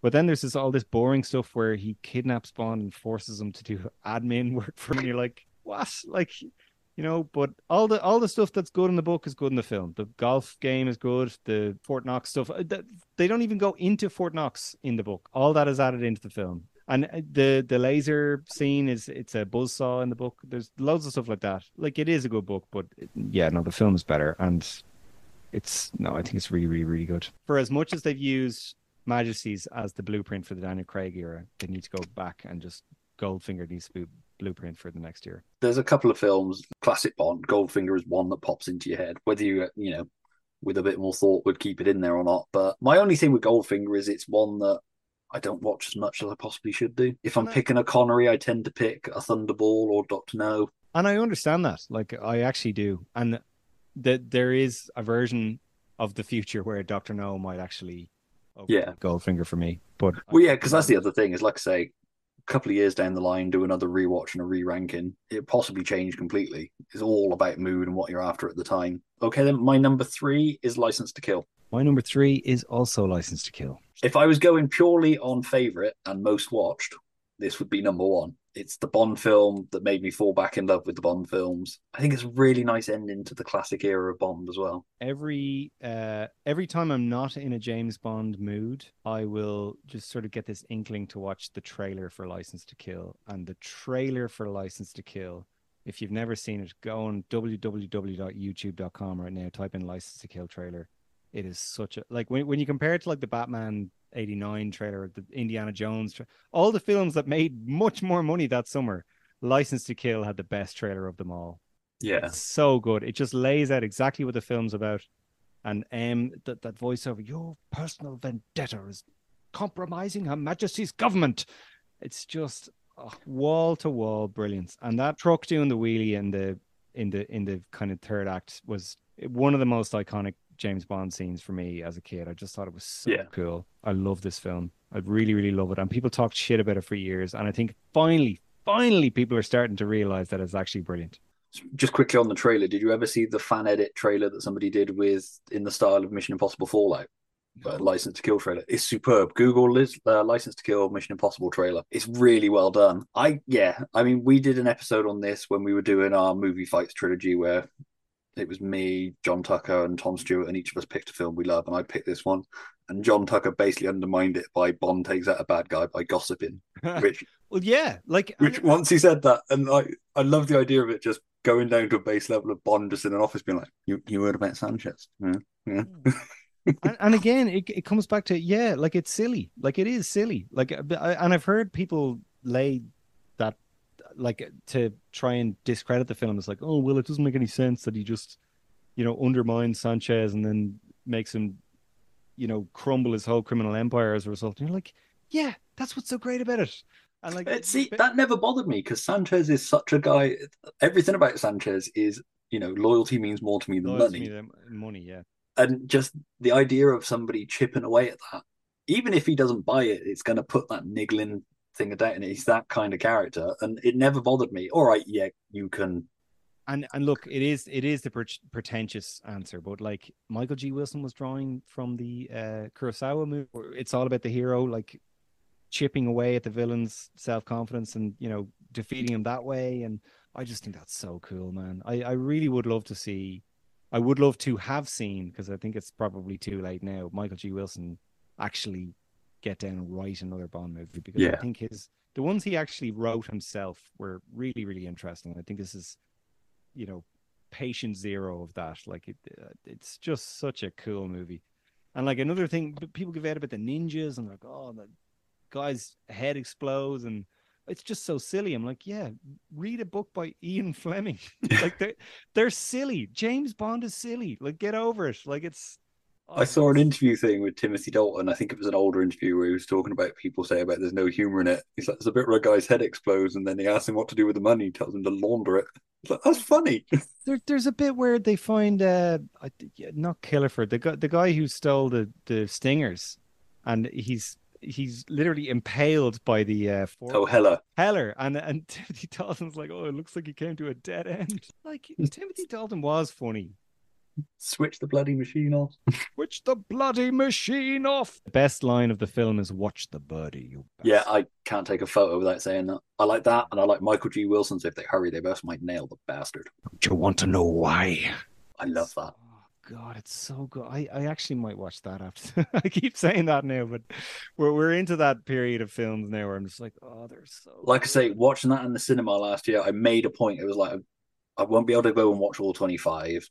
Yeah. I would have loved to see. I would have quite liked to have seen GoldenEye, just because then I would have seen all the Brosnans on the big screen as well. But those two were definite, much to my wife's pleasure. She was like, "Really, you're going to drag me to this?" And then we sat down to watch, and she was like, "Oh, I've fucking seen this one." Yeah, do you know what? I meant that the ones I wanted to see were probably the next three: On Her Majesty's Secret Service, Spy Love Me, and License to Kill. They were the ones that I was like, these are never going to be screened again because they don't star Sean Connery, Daniel Craig, or Pierce Brosnan. And I was like, I just really, but then I heard that apparently the anniversary screenings they were doing here, they were just kind of throwing them out into these like rubbish little tiny screens in cinemas that weren't the biggest ones, but they were still bigger than my telly. Majesty's I wanted to see, but we were doing some at that weekend, so I couldn't go. I feel like that almost might be one that they screen again, though. Yeah, Majesty should. Majesty's occasionally gets them at like the BFI as well in London. How good is Timothy Dalton's gun barrel? I would maintain he's the coolest gun barrel walk. Specifically in this film with the Michael Kamen score, which I know you're Michael also Kamen score, I absolutely was the first James Bond score I bought. and I understand what people say when they say, well, like there are bits of it that are cool, but there are bits of it that just don't really. And it's the same problem I have with Eric Serra. It's like there are bits of it that people like, and then there are just other bits where it's kind of ill-advised and all that. Like that's all There's, fine. they got the guy who did Lethal Weapon and Die Hard for a reason. His electric when Dalton's hanging from the helicopter when they're going after Sanchez at the beginning, his version of the James Bond theme in that with the electric guitar and just that sort of Spanish sort of twang to it as well. Goosebumps. Oh God. It's that and the Superman theme. If I hear them in the right context, just like, oh. Da-da, da-da-da. It's so good and so well done. And Christopher Nolan, are you watching, baby? Yeah. Like that was The Dark Knight Rises. If anyone hasn't seen License to Kill, Christopher Nolan took that and put it in The Dark Knight Rises. And do you know what? That's actually Timothy Dalton doing most of that stunt. Yep. Which every time I watch it, I'm like, oh God. Like it just makes it. Well, yeah, because I think the thing with Timothy Dalton was they had to tell him he couldn't do things. And wasn't it a thing that he was doing it because Albert Broccoli wasn't there that day or something like that, so he could get away with it? Like, yeah, because I think when Albert Broccoli found out, he was fucking livid. So badass. Like really, really good. I love the meme that goes around about this film as well, where it's just a picture of Timothy Dalton's James Bond. It's just like James Bond kills you and then throws a party in your house. Buy yourself some decent clothes. I love Sanchez's house with the infinity pool and all that. Carrie Lowell is fucking great in this film. She is great, and I've heard so many podcasts over the years where people are like, "Oh, who's your favorite Bond girl?" And a lot of people say Carrie Lowell. Yeah. And do you know what? I don't know if I'm quite there, but I'm, like Richard Gere was married to her for a long time. Yeah. No, she's really good in this. Like, and she didn't. I hate to say she didn't need to be because everyone should be good in a film they're casting, but like she was probably cast for a different reason, and she's spot on. Like great performance, great chemistry with Dalton. And like she is underserved a little bit in some bits. I do think the whole jealousy thing is probably a bit overplayed a bit. Like if I could change anything in the movie, she gets really jealous of Lupe and all that kind of stuff. I'm like, oh. Yeah. She's like and that little CIA bit from Lupe is possibly the one really clunky bit for me. I love James so much. Yeah, it feels like a Roger Moore relic again, doesn't it? Like it possibly fits her character a bit. That she would fall in love with this savior figure quite quickly. I love Desmond Llewellyn in this. I love the thing when he throws the broom away after he's done the thing. It's just I remember watching. It must have been TVAM at the time. Him being interviewed on that, and that was the clip they showed. And even he said he was like that was one of his favorite things he's ever done. He was like because he's always been bollocking Bond about not looking after his stuff, and then he just tosses it into a hedge. Like Q in the Dalton movies is such a different speed. Like he was just so much more jovial and sort of good-natured and happy. It's my favorite Bond Q relationship. Yeah, it's different, and I'm glad it's different. Like it's kind of worked. I like that. He's the one who sent out. I think Moneypenny's underserved in this one. I think Caroline Bliss gets a bit of a hard rap. She didn't have the best material to work with, to be honest. No, and she was following Lois Maxwell, who I love Lois Maxwell, but she was in the role far too long, much like Roger Moore was. Moneypenny's kind of somebody you should change out with each actor. Although in the case of Roger Moore, she was still age appropriate for him. Yeah, no, I'd agree with that. I don't think they really put their best foot forward in terms of introducing a new Moneypenny. They just sort of said, "Well, here she is again." It's like but they sort of with you can come over and listen to my Barry Manilow records on that. The fact Dalton in Living Daylights pats her on the ass. Again, it's that Albert Broccoli thing of like. A lot of these guys were just day players. Like they weren't like casting this iconic role. They were just like, oh, well, who's around Pinewood that we can get? Yeah. And I feel like that's who Caroline Bliss was. And I all respect to her, but I feel like that's how she was probably cast. Was just. I mean, we didn't talk about it with the Brosnan ones, but how great Samantha Bond is. Again, they kind of Samantha Bond, I think, is actually probably my favorite Moneypenny. Yeah, she's so good. Like she's really, really good in those. But I think they actually, and we haven't really gotten to this yet. But like for me, I'm not a royalist. There's only one queen in my life, and that's Queen Barbara Broccoli. People do not give her enough credit for how much she actually brought to the franchise. And like one of the big things I think she did was like casting was like paramount to, like Debbie McWilliams was still involved and all that kind of stuff, but like I think they put so much more of a kind of cinematic stamp on the Brosnan era and the Craig era than they ever did in the earlier ones, where Albert Broccoli was like, how fast can we pump these out? The kind of way. And I think Samantha Bond was a big part of that. Like, we need to actually make a statement with this character. And they really, really did. And I loved that about those movies. Yeah, no, her exchange with Brosnan in GoldenEye is great. License to Kill, like you say, it's a lot of shit. I think it's had a lot of reappraisal in the light of the Daniel Craig era. Again, that's one great thing that's come out of the Daniel Craig era is people have gone back to the Dalton ones and been like, shit, actually, no. Dalton was great. I love the end. It ends perfectly for me. If that was the last ever Bond film we had, I like it. I don't even mind the winking fish. I've heard people say this. I don't know. I never got that vibe from it. Like that, that he's now going to leave the service and all that. Yeah, I don't know. It felt like it could end again. Like I said with Octopussy, I think I could see Dalton and Pam going off and setting up a little smuggling business. Yeah, and like and the whole Felix being in hospital, going, "Oh, James, it's great to hear from you. My wife just died," and then he's like winking at the nurse. And like, have you seen South Park: Bigger, Longer, Uncut? Yeah, the George Clooney cameo in that, where they accidentally replace Kenny's heart with a baked potato. He's got then Kenny's heart explodes, and then George Clooney's doctor goes, "Damn it! It never gets any easier." That's very much Felix Leiter's thing over his wife's death. Yeah, that's the only kind of bad thing I could say with him. I do like though Q looking at Bond and Pam Bouvier down below, and he's got both drinks in his hand, and he just drinks both and walks away. Brilliant. Wayne Newton's great at it as well. Film. Bless your heart. How great is Robert Davi as well? Is like they talk about the villain being the mirror of Bond. Something about Robert Davi, he's a nasty shit, but you kind of like it. Yeah, I do like Robert Davi. I heard somewhere recently that they were trying to get somebody else, and I heard it was someone big, and I can't remember who it was. But Robert Davi was like the kind of, well, here's who we could afford guy, I just think Benicio del Toro was so good in this. Yeah. Like, and he has no reason to be, but he just is, because he's just, and of course he went on to have this amazing career. Like every scene he's in, he just looks like a vampire. Like he just looks incredible. Like hissing at all these, just amazing. Really, really good. Robert Davi is Benicio del Toro. I mean, when you watch Unusual Suspects, like, what can a dude from License to Kill? But yeah, no, he's great, and he gave it a nice honeymoon. Like that was him. Like that wasn't John Glenn saying, "Oh, Benicio, I think you should do it this way." That was Benicio. Just the implication of that line. It's like, I don't need to know anything else. I know everything. Anthony Stark is great as Truman Lodge. Well done, Franz. I love his little smirk when Timothy Dalton says, "Oh, that shouldn't be too hard." And he just sort of looks at him and just has that little grin on his face. Kind of like, he's like, I kind of fancy this guy. Big Ed from Twin Peaks playing Killifer. Really, really like him as well. You earned it. You keep it. There's $2 million in that suitcase. I love how he picks it up and just sort of feels the weight of it.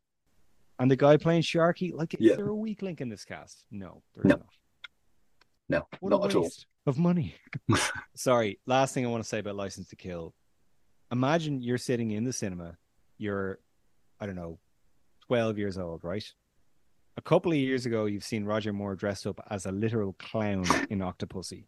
And you're sitting there in the cinema, and Timothy Dalton is looking, he's got his hands on a woman's throat, and he says, "Make a sound. You're dead." Like, what a tonal shift for a franchise to make in just a couple of years. That's always one of the biggest things that stands out to me, is just how unbelievably dark he is in this compared to like just a couple of years ago with Roger Moore. Like, I would have liked to have seen a third. I think a third Dalton one would have got the perfect balance between Living Daylights and this one. I think that would have cemented Dalton as instead of a also ran kind of footnote. I absolutely would have loved to have seen a third Dalton, and I would have loved to have seen a Dalton with Goldeneye. Like, I would have loved, and there was a version of the script that they wrote with him in mind. I know that, but I also think that if they had made a Bond movie in 1991 the same way they were making Bond movies up until that point, I think it would have just petered out. I think they realised by that point, because like say John Glenn was going to have been gone, that one. I think Dalton and Glenn clashed on this one quite a bit. You mentioned that to me before, yeah. Just from things I've read, and I could kind of see it was a big tonal shift. I know it's John Glenn's favorite film of the ones he did. And I think it's the one he's most proud of. It's the greatest what if kind of movie, isn't it? Have you read Superman's lived? Have you read the treatments and the scripts and all that stuff? I've not read the scripts. I've read the Lost Bond book that came out a couple of years ago that goes into details on it, and there was a podcast that read through one of the scripts. Yes, that had him like hang gliding into the thing at the beginning, which I imagine is what eventually evolved into the damn jump. And the lady that turned into a cyborg at the end. Yeah. Which again, the draft they read was a first draft. I imagine that would have been fine tuned. It does feel like they were leaning in a different direction. They were kind of going, well, sci-fi is popular, so let's lean into that. Lawnmower Man's on its way.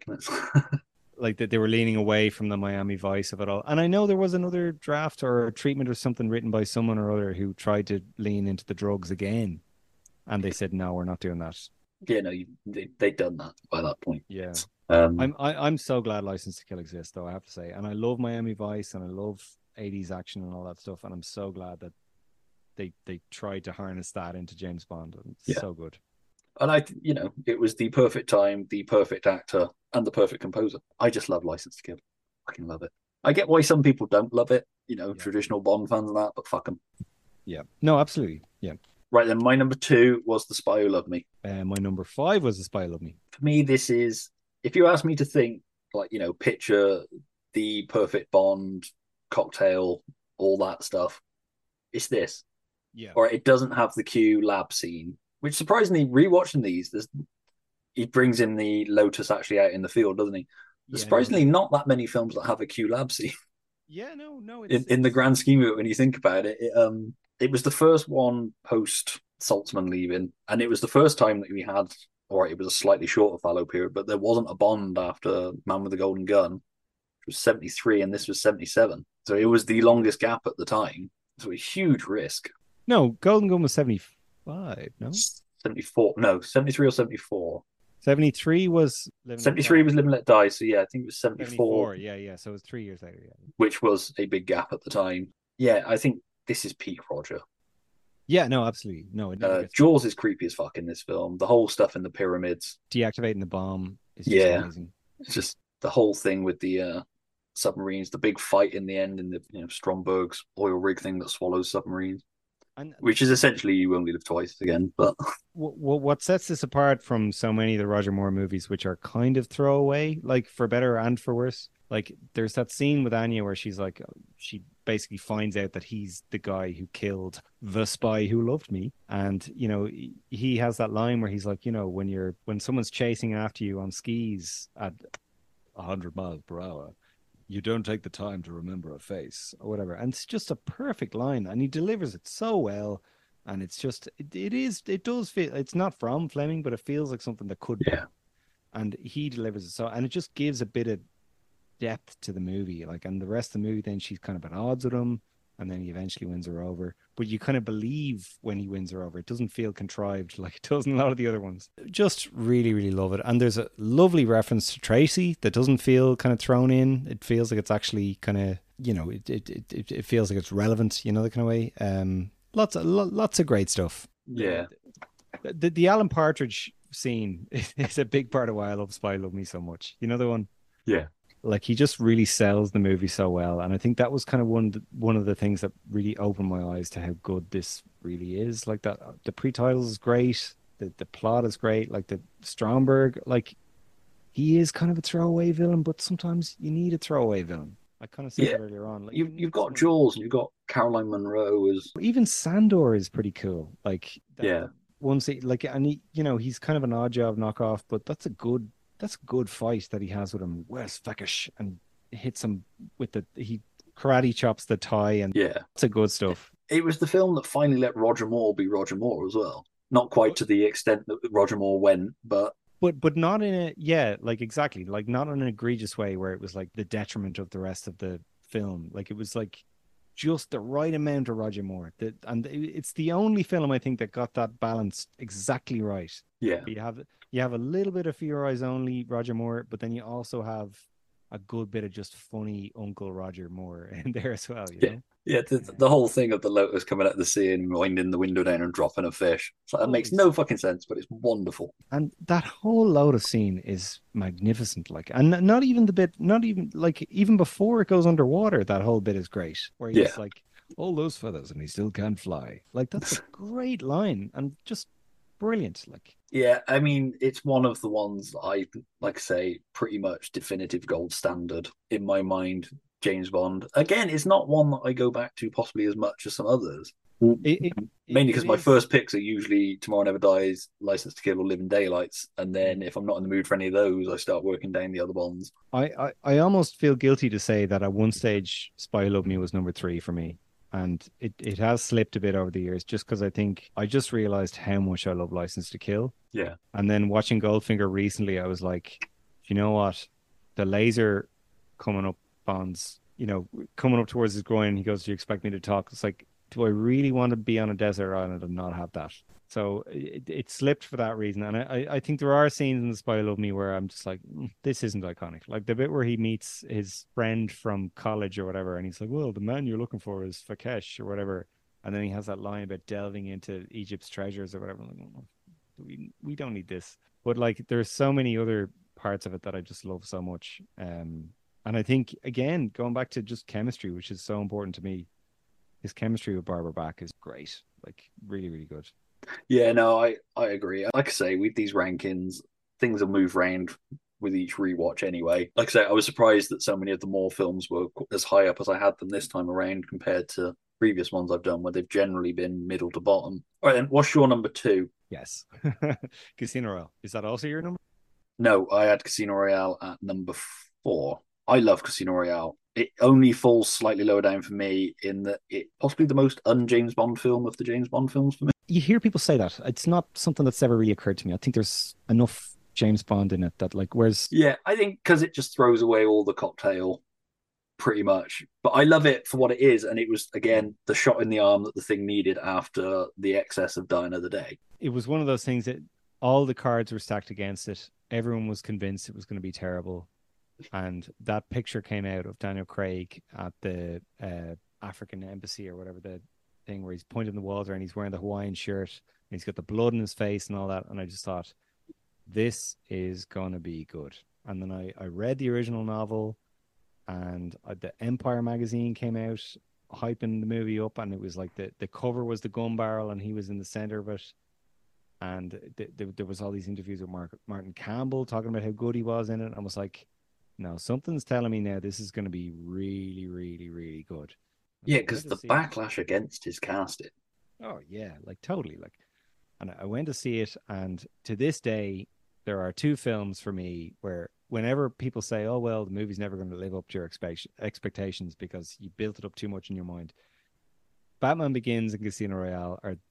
I built both of those films up in my mind so much that they could never live up to my expectations, and then they did, and they surpassed my expectations. So to this day, whenever people say that, oh, never live up to your expectations, I always point out those 2 films because they did, and they still to this day, I still love them both so much, and they did everything they set out to do. And yeah, no, it's a perfect film. It's a masterpiece. I love it so much. The only thing that keeps it lower down for me is just as a Bond film, it's missing some of the key elements that I look for in a Bond film, and I just love License to Kill, so that had to bump higher up for me.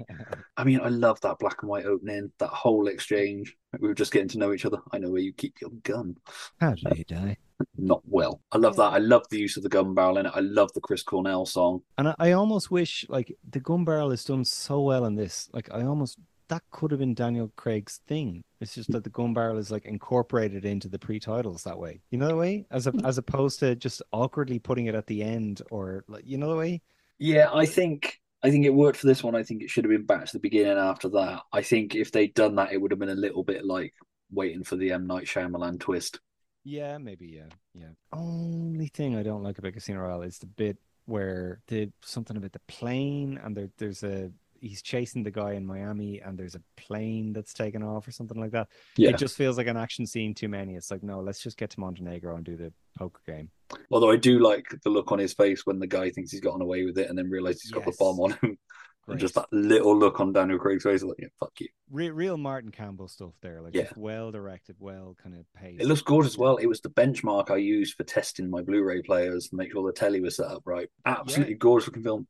The reason my youngest child is called Daniel is because he came out looking like Daniel Craig running through a drywall. Love it. He just had that screwed up fuck you face. That's amazing. I mean, I pity those poor fuckers working on that building site, blown up by these two dickheads running around. And M's great in that as well. I love Judi Dench. Yeah, and like she and I love that she's playing a different M. Yeah, and like she was better in the Craig films than she ever was in the like. I mean, not that she wasn't good in the Brosnan films, but she kind of had just a more substantial role in. Yeah, I mean, with the exception of The World Is Not Enough, where she had the Electra King stuff to play. They didn't really give her a lot to do in the Brosnan ones. And her stuff with Jeffrey Palmer in Tomorrow Never Dies is great. But I mean, I love her delivery of, Christ, I missed the Cold War. I love her disappointment that Bond didn't defect or kill himself. It was too early to promote you. That whole exchange was great, Great dialogue. We watched them all over the pandemic, and the dialogue, just the jump up in the quality of the dialogue between Die Another Day and Casino Royale is just gargantuan. Like you're just watching a totally different, and I'm including The World Is Not Enough in that as well. It's just incredible. It's so good. Like, again, it's one that you kind of need to make an appointment to watch. That's all I'd say. Like, I've been watching a bunch of them lately. I haven't watched any of the Craig films, and I haven't watched this one because I almost feel like once you watch this one, it ruins the other ones because it's so good that you kind of can't go back and watch the other ones then afterwards. But no, it's such a lovely film, and it just came out at exactly the right time. I was exactly the right age for it. I think it was 15 or 16 when it came out, and it was just a perfect film for that, and it just reignited everything James Bond for me. I went and read all the books afterwards. I went back and bought all the DVDs and all that stuff. I feel like Casino Royale is like one of the linchpins of my whole fandom. Like, if it had just been Die Another Day and then they got someone else to do more of that sort of stuff, I probably would have trailed off. But because of Casino Royale, I'm still here today.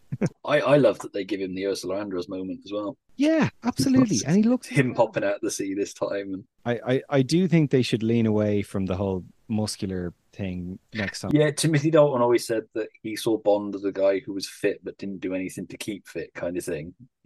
And that's the body type. I think Craig, he was about right in Casino Royale. He got bigger as the films went on. Did he? Or possibly more ripped. I think he got slimmer in Quantum of Solace. I think he was like a bit trim in that one. Yeah, it's not as defined muscle. Whereas now, you've got to have the defined abs and everything else, and not body shaming him at all. He looked fucking great in all of them. Yeah.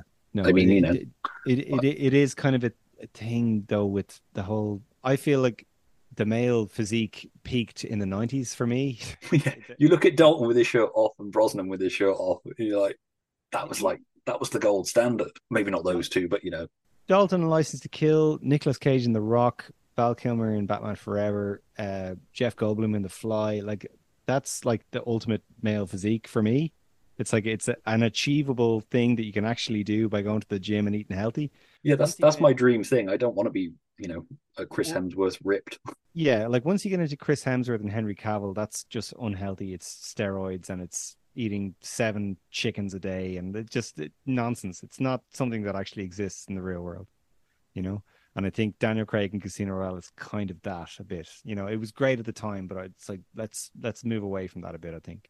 The shot in the arm, the franchise has always been really good at knowing when it needs to give itself a kick in the ass. Yeah, absolutely. And like, again, sometimes within the tenure of an actor, Roger Moore certainly got a moment to give the kick in the ass, or he slipped back into old habits. But that it's a real case of like, be careful what you wish for, because everyone's like, oh, I wish they'd sell it to whatever, Apple or Amazon or whatever. It's like, no, Amazon would never have the foresight to say, well, do you know what? I think we went too far with Moonraker. Let's make a more.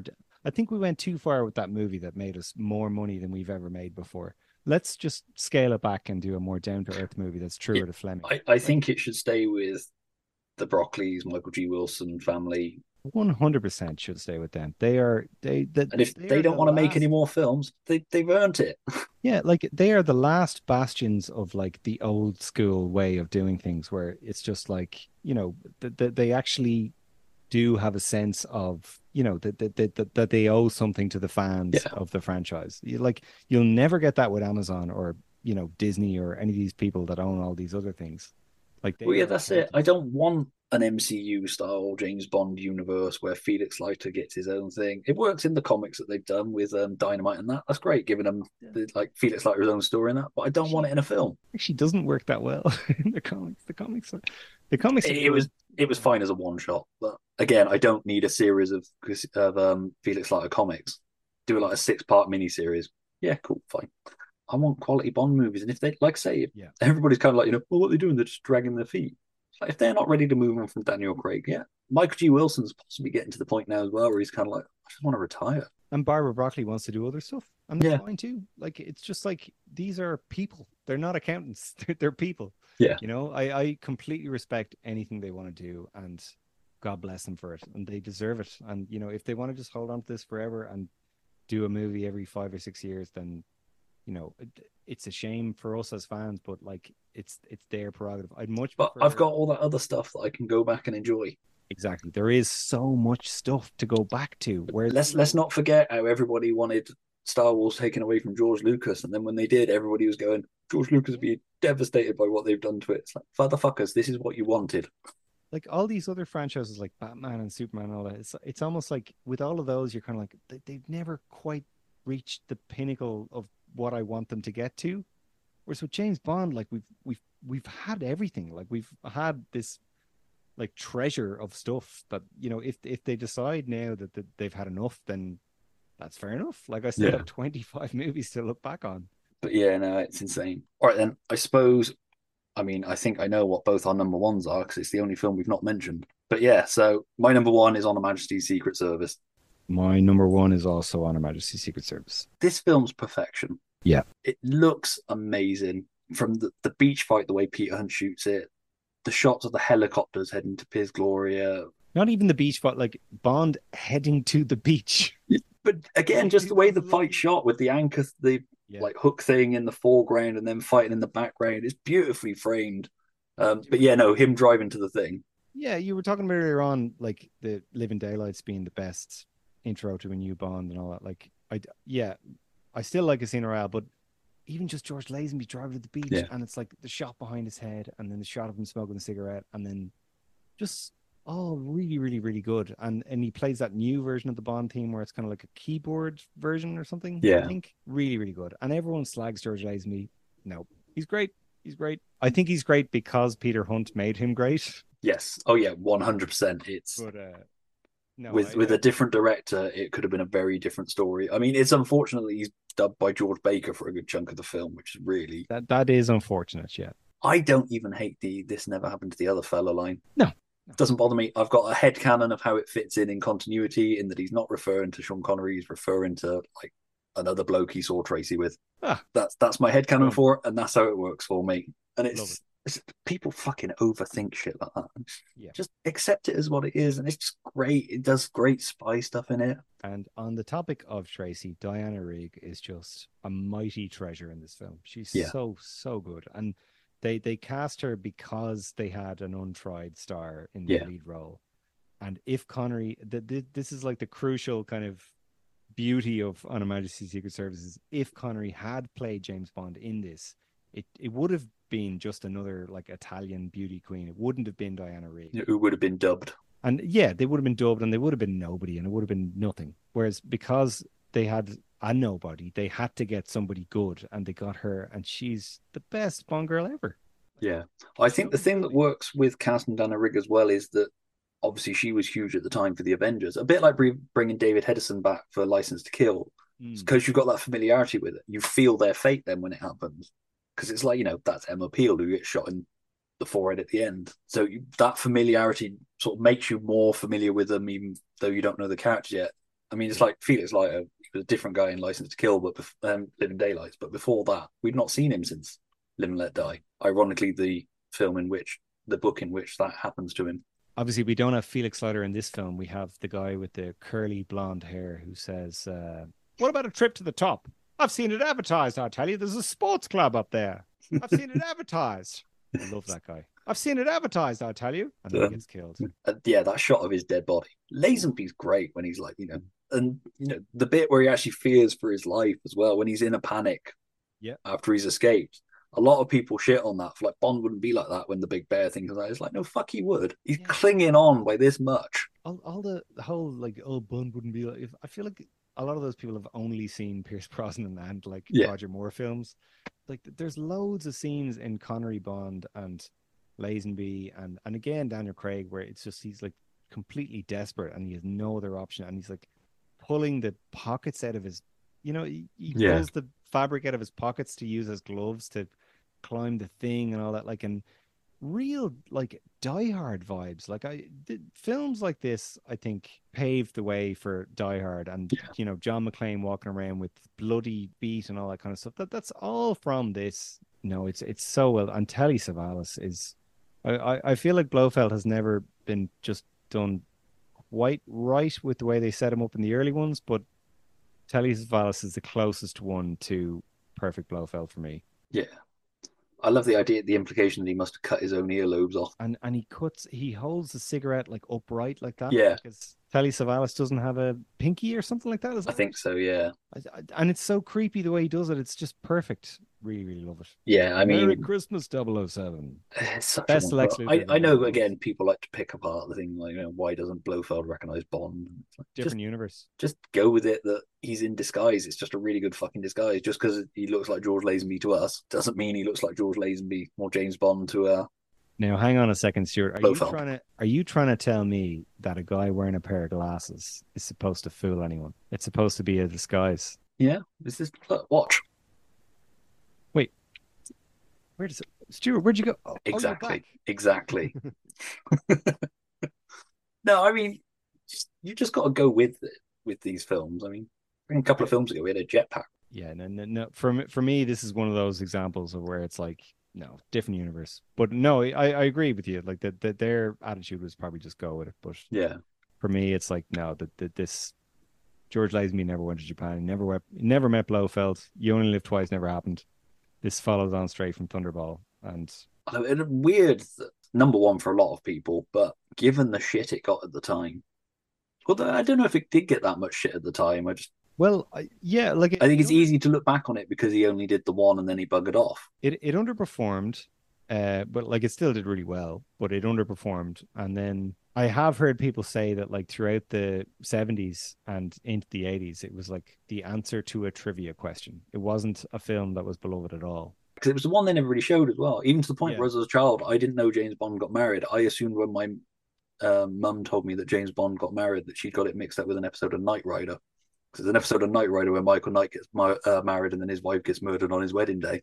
Scent of Roses, season 4. Yeah. Shit, I know a lot about Knight Rider too, and it was played by David Hasselhoff's actual wife at the time. Yeah, no, like it was only on the when all these sort of books that we have started coming out, and they were sort of writing these revisionist essays about how great On Her Majesty's Secret Service came, and then also the advent of home video, that people were able to go back and collect all the films and realize that no, actually, that they were doing something here. That this is really, this is really, really good.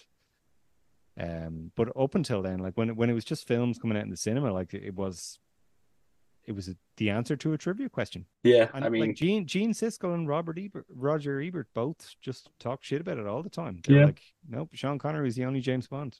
Never Say Never Again was great. I mean, fair play to George Lazenby for having the arrogance and confidence of being like, yeah, fuck it, I can do this job. Well, I think he could. I would have liked to have seen. I'm always torn with did I want another George Lazenby one?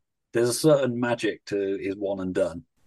Yeah, my attitude is just, I feel like no matter what would have happened, they would have made Diamonds Are Forever the way it was, and it would have just been shit and Yeah, campy and crap. And whether it was George Lazenby or Sean Connery, and I feel like Sean Connery probably being in that probably saved it a bit.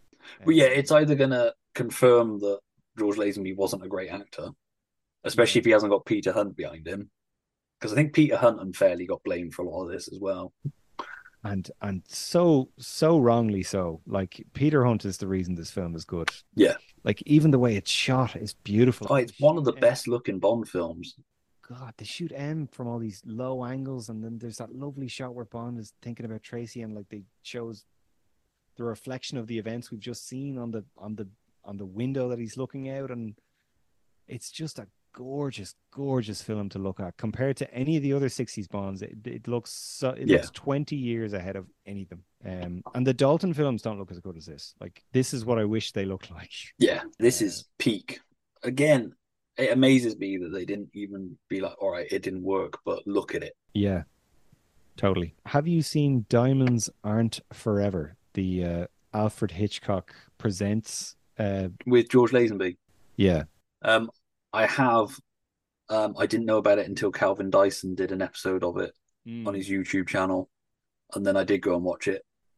It's wonderfully fun. Good fun, but man, George Lazenby's crap in it. Like, you're kind of like, wow, this isn't the George Lazenby I remember. I mean, it's 80s television standard as well, but yeah, yeah, it's a fun curio. That and the Man from U.N.C.L.E. episode he was in, or movie, whichever it was, which I've seen once but cannot remember much about at all. He drives the DB5, yeah. But, so the only Bond actor who hasn't driven the DB5 is Dalton. Did Moore drive it? No, Moore didn't either. Moore drove it in Cannibal Run. Oh, of course he did. Yeah, that's right. Where when he was basically playing James Bond. No, he was playing a man who thought he was Roger Moore, who was James Bond. Yeah.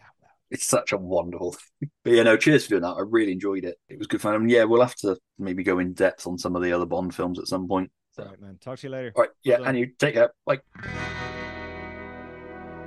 That was the James Bond 2023 rewatch ranking. And why not? I'd like to thank Rob for joining me on the episode to talk about the film. Please do check out the show notes for links to where you can find the All-Star Superfan podcast online. At the time of recording, all 25 Bond films are available in the UK on DVD and Blu-ray from MGM. If you'd like to let us know your rankings, you can get involved in the conversation wherever you see this episode on our social media channels. So if you aren't already, give us a follow on Twitter and Instagram, or why not join the And Why Not group over on Facebook. Not only will we be kept up to date on episodes that are coming up and have the chance to contribute to them, but we also post our picks of 3 great movies to check out each week on Freeview TV. If you fancy joining us, just search And Why Not Pod on social media or check the links in the show notes. If you enjoyed this episode and be bothered to do so, please give the episode a share and tell your friends about it. And why not give the series a follow or subscribe over on Acast or wherever you listen to episodes. If you're feeling super generous, we'd be grateful for a rating or review if you have a second or two to spare. Or don't, we're just grateful that you spent the time listening to us. If you missed any And Why Not episodes so far, you can find them on our podcast channel over on Acast, Apple Music, Spotify, Google Podcasts, Good Pods, or on our website at hauntednerds.com, where I've set up new pages for each episode. In the meantime though, we're back next Tuesday, where I'll be joined by Ross Beamish as I take him back to his comfort zone of 1996 to celebrate the 4th of July with Independence Day. But until then, this has been a Nerds Haunted Tales production, and I've been Stuart Moraine. Thank you for listening, and remember, James Bond never has to put up with this sort of shit. Bye for now.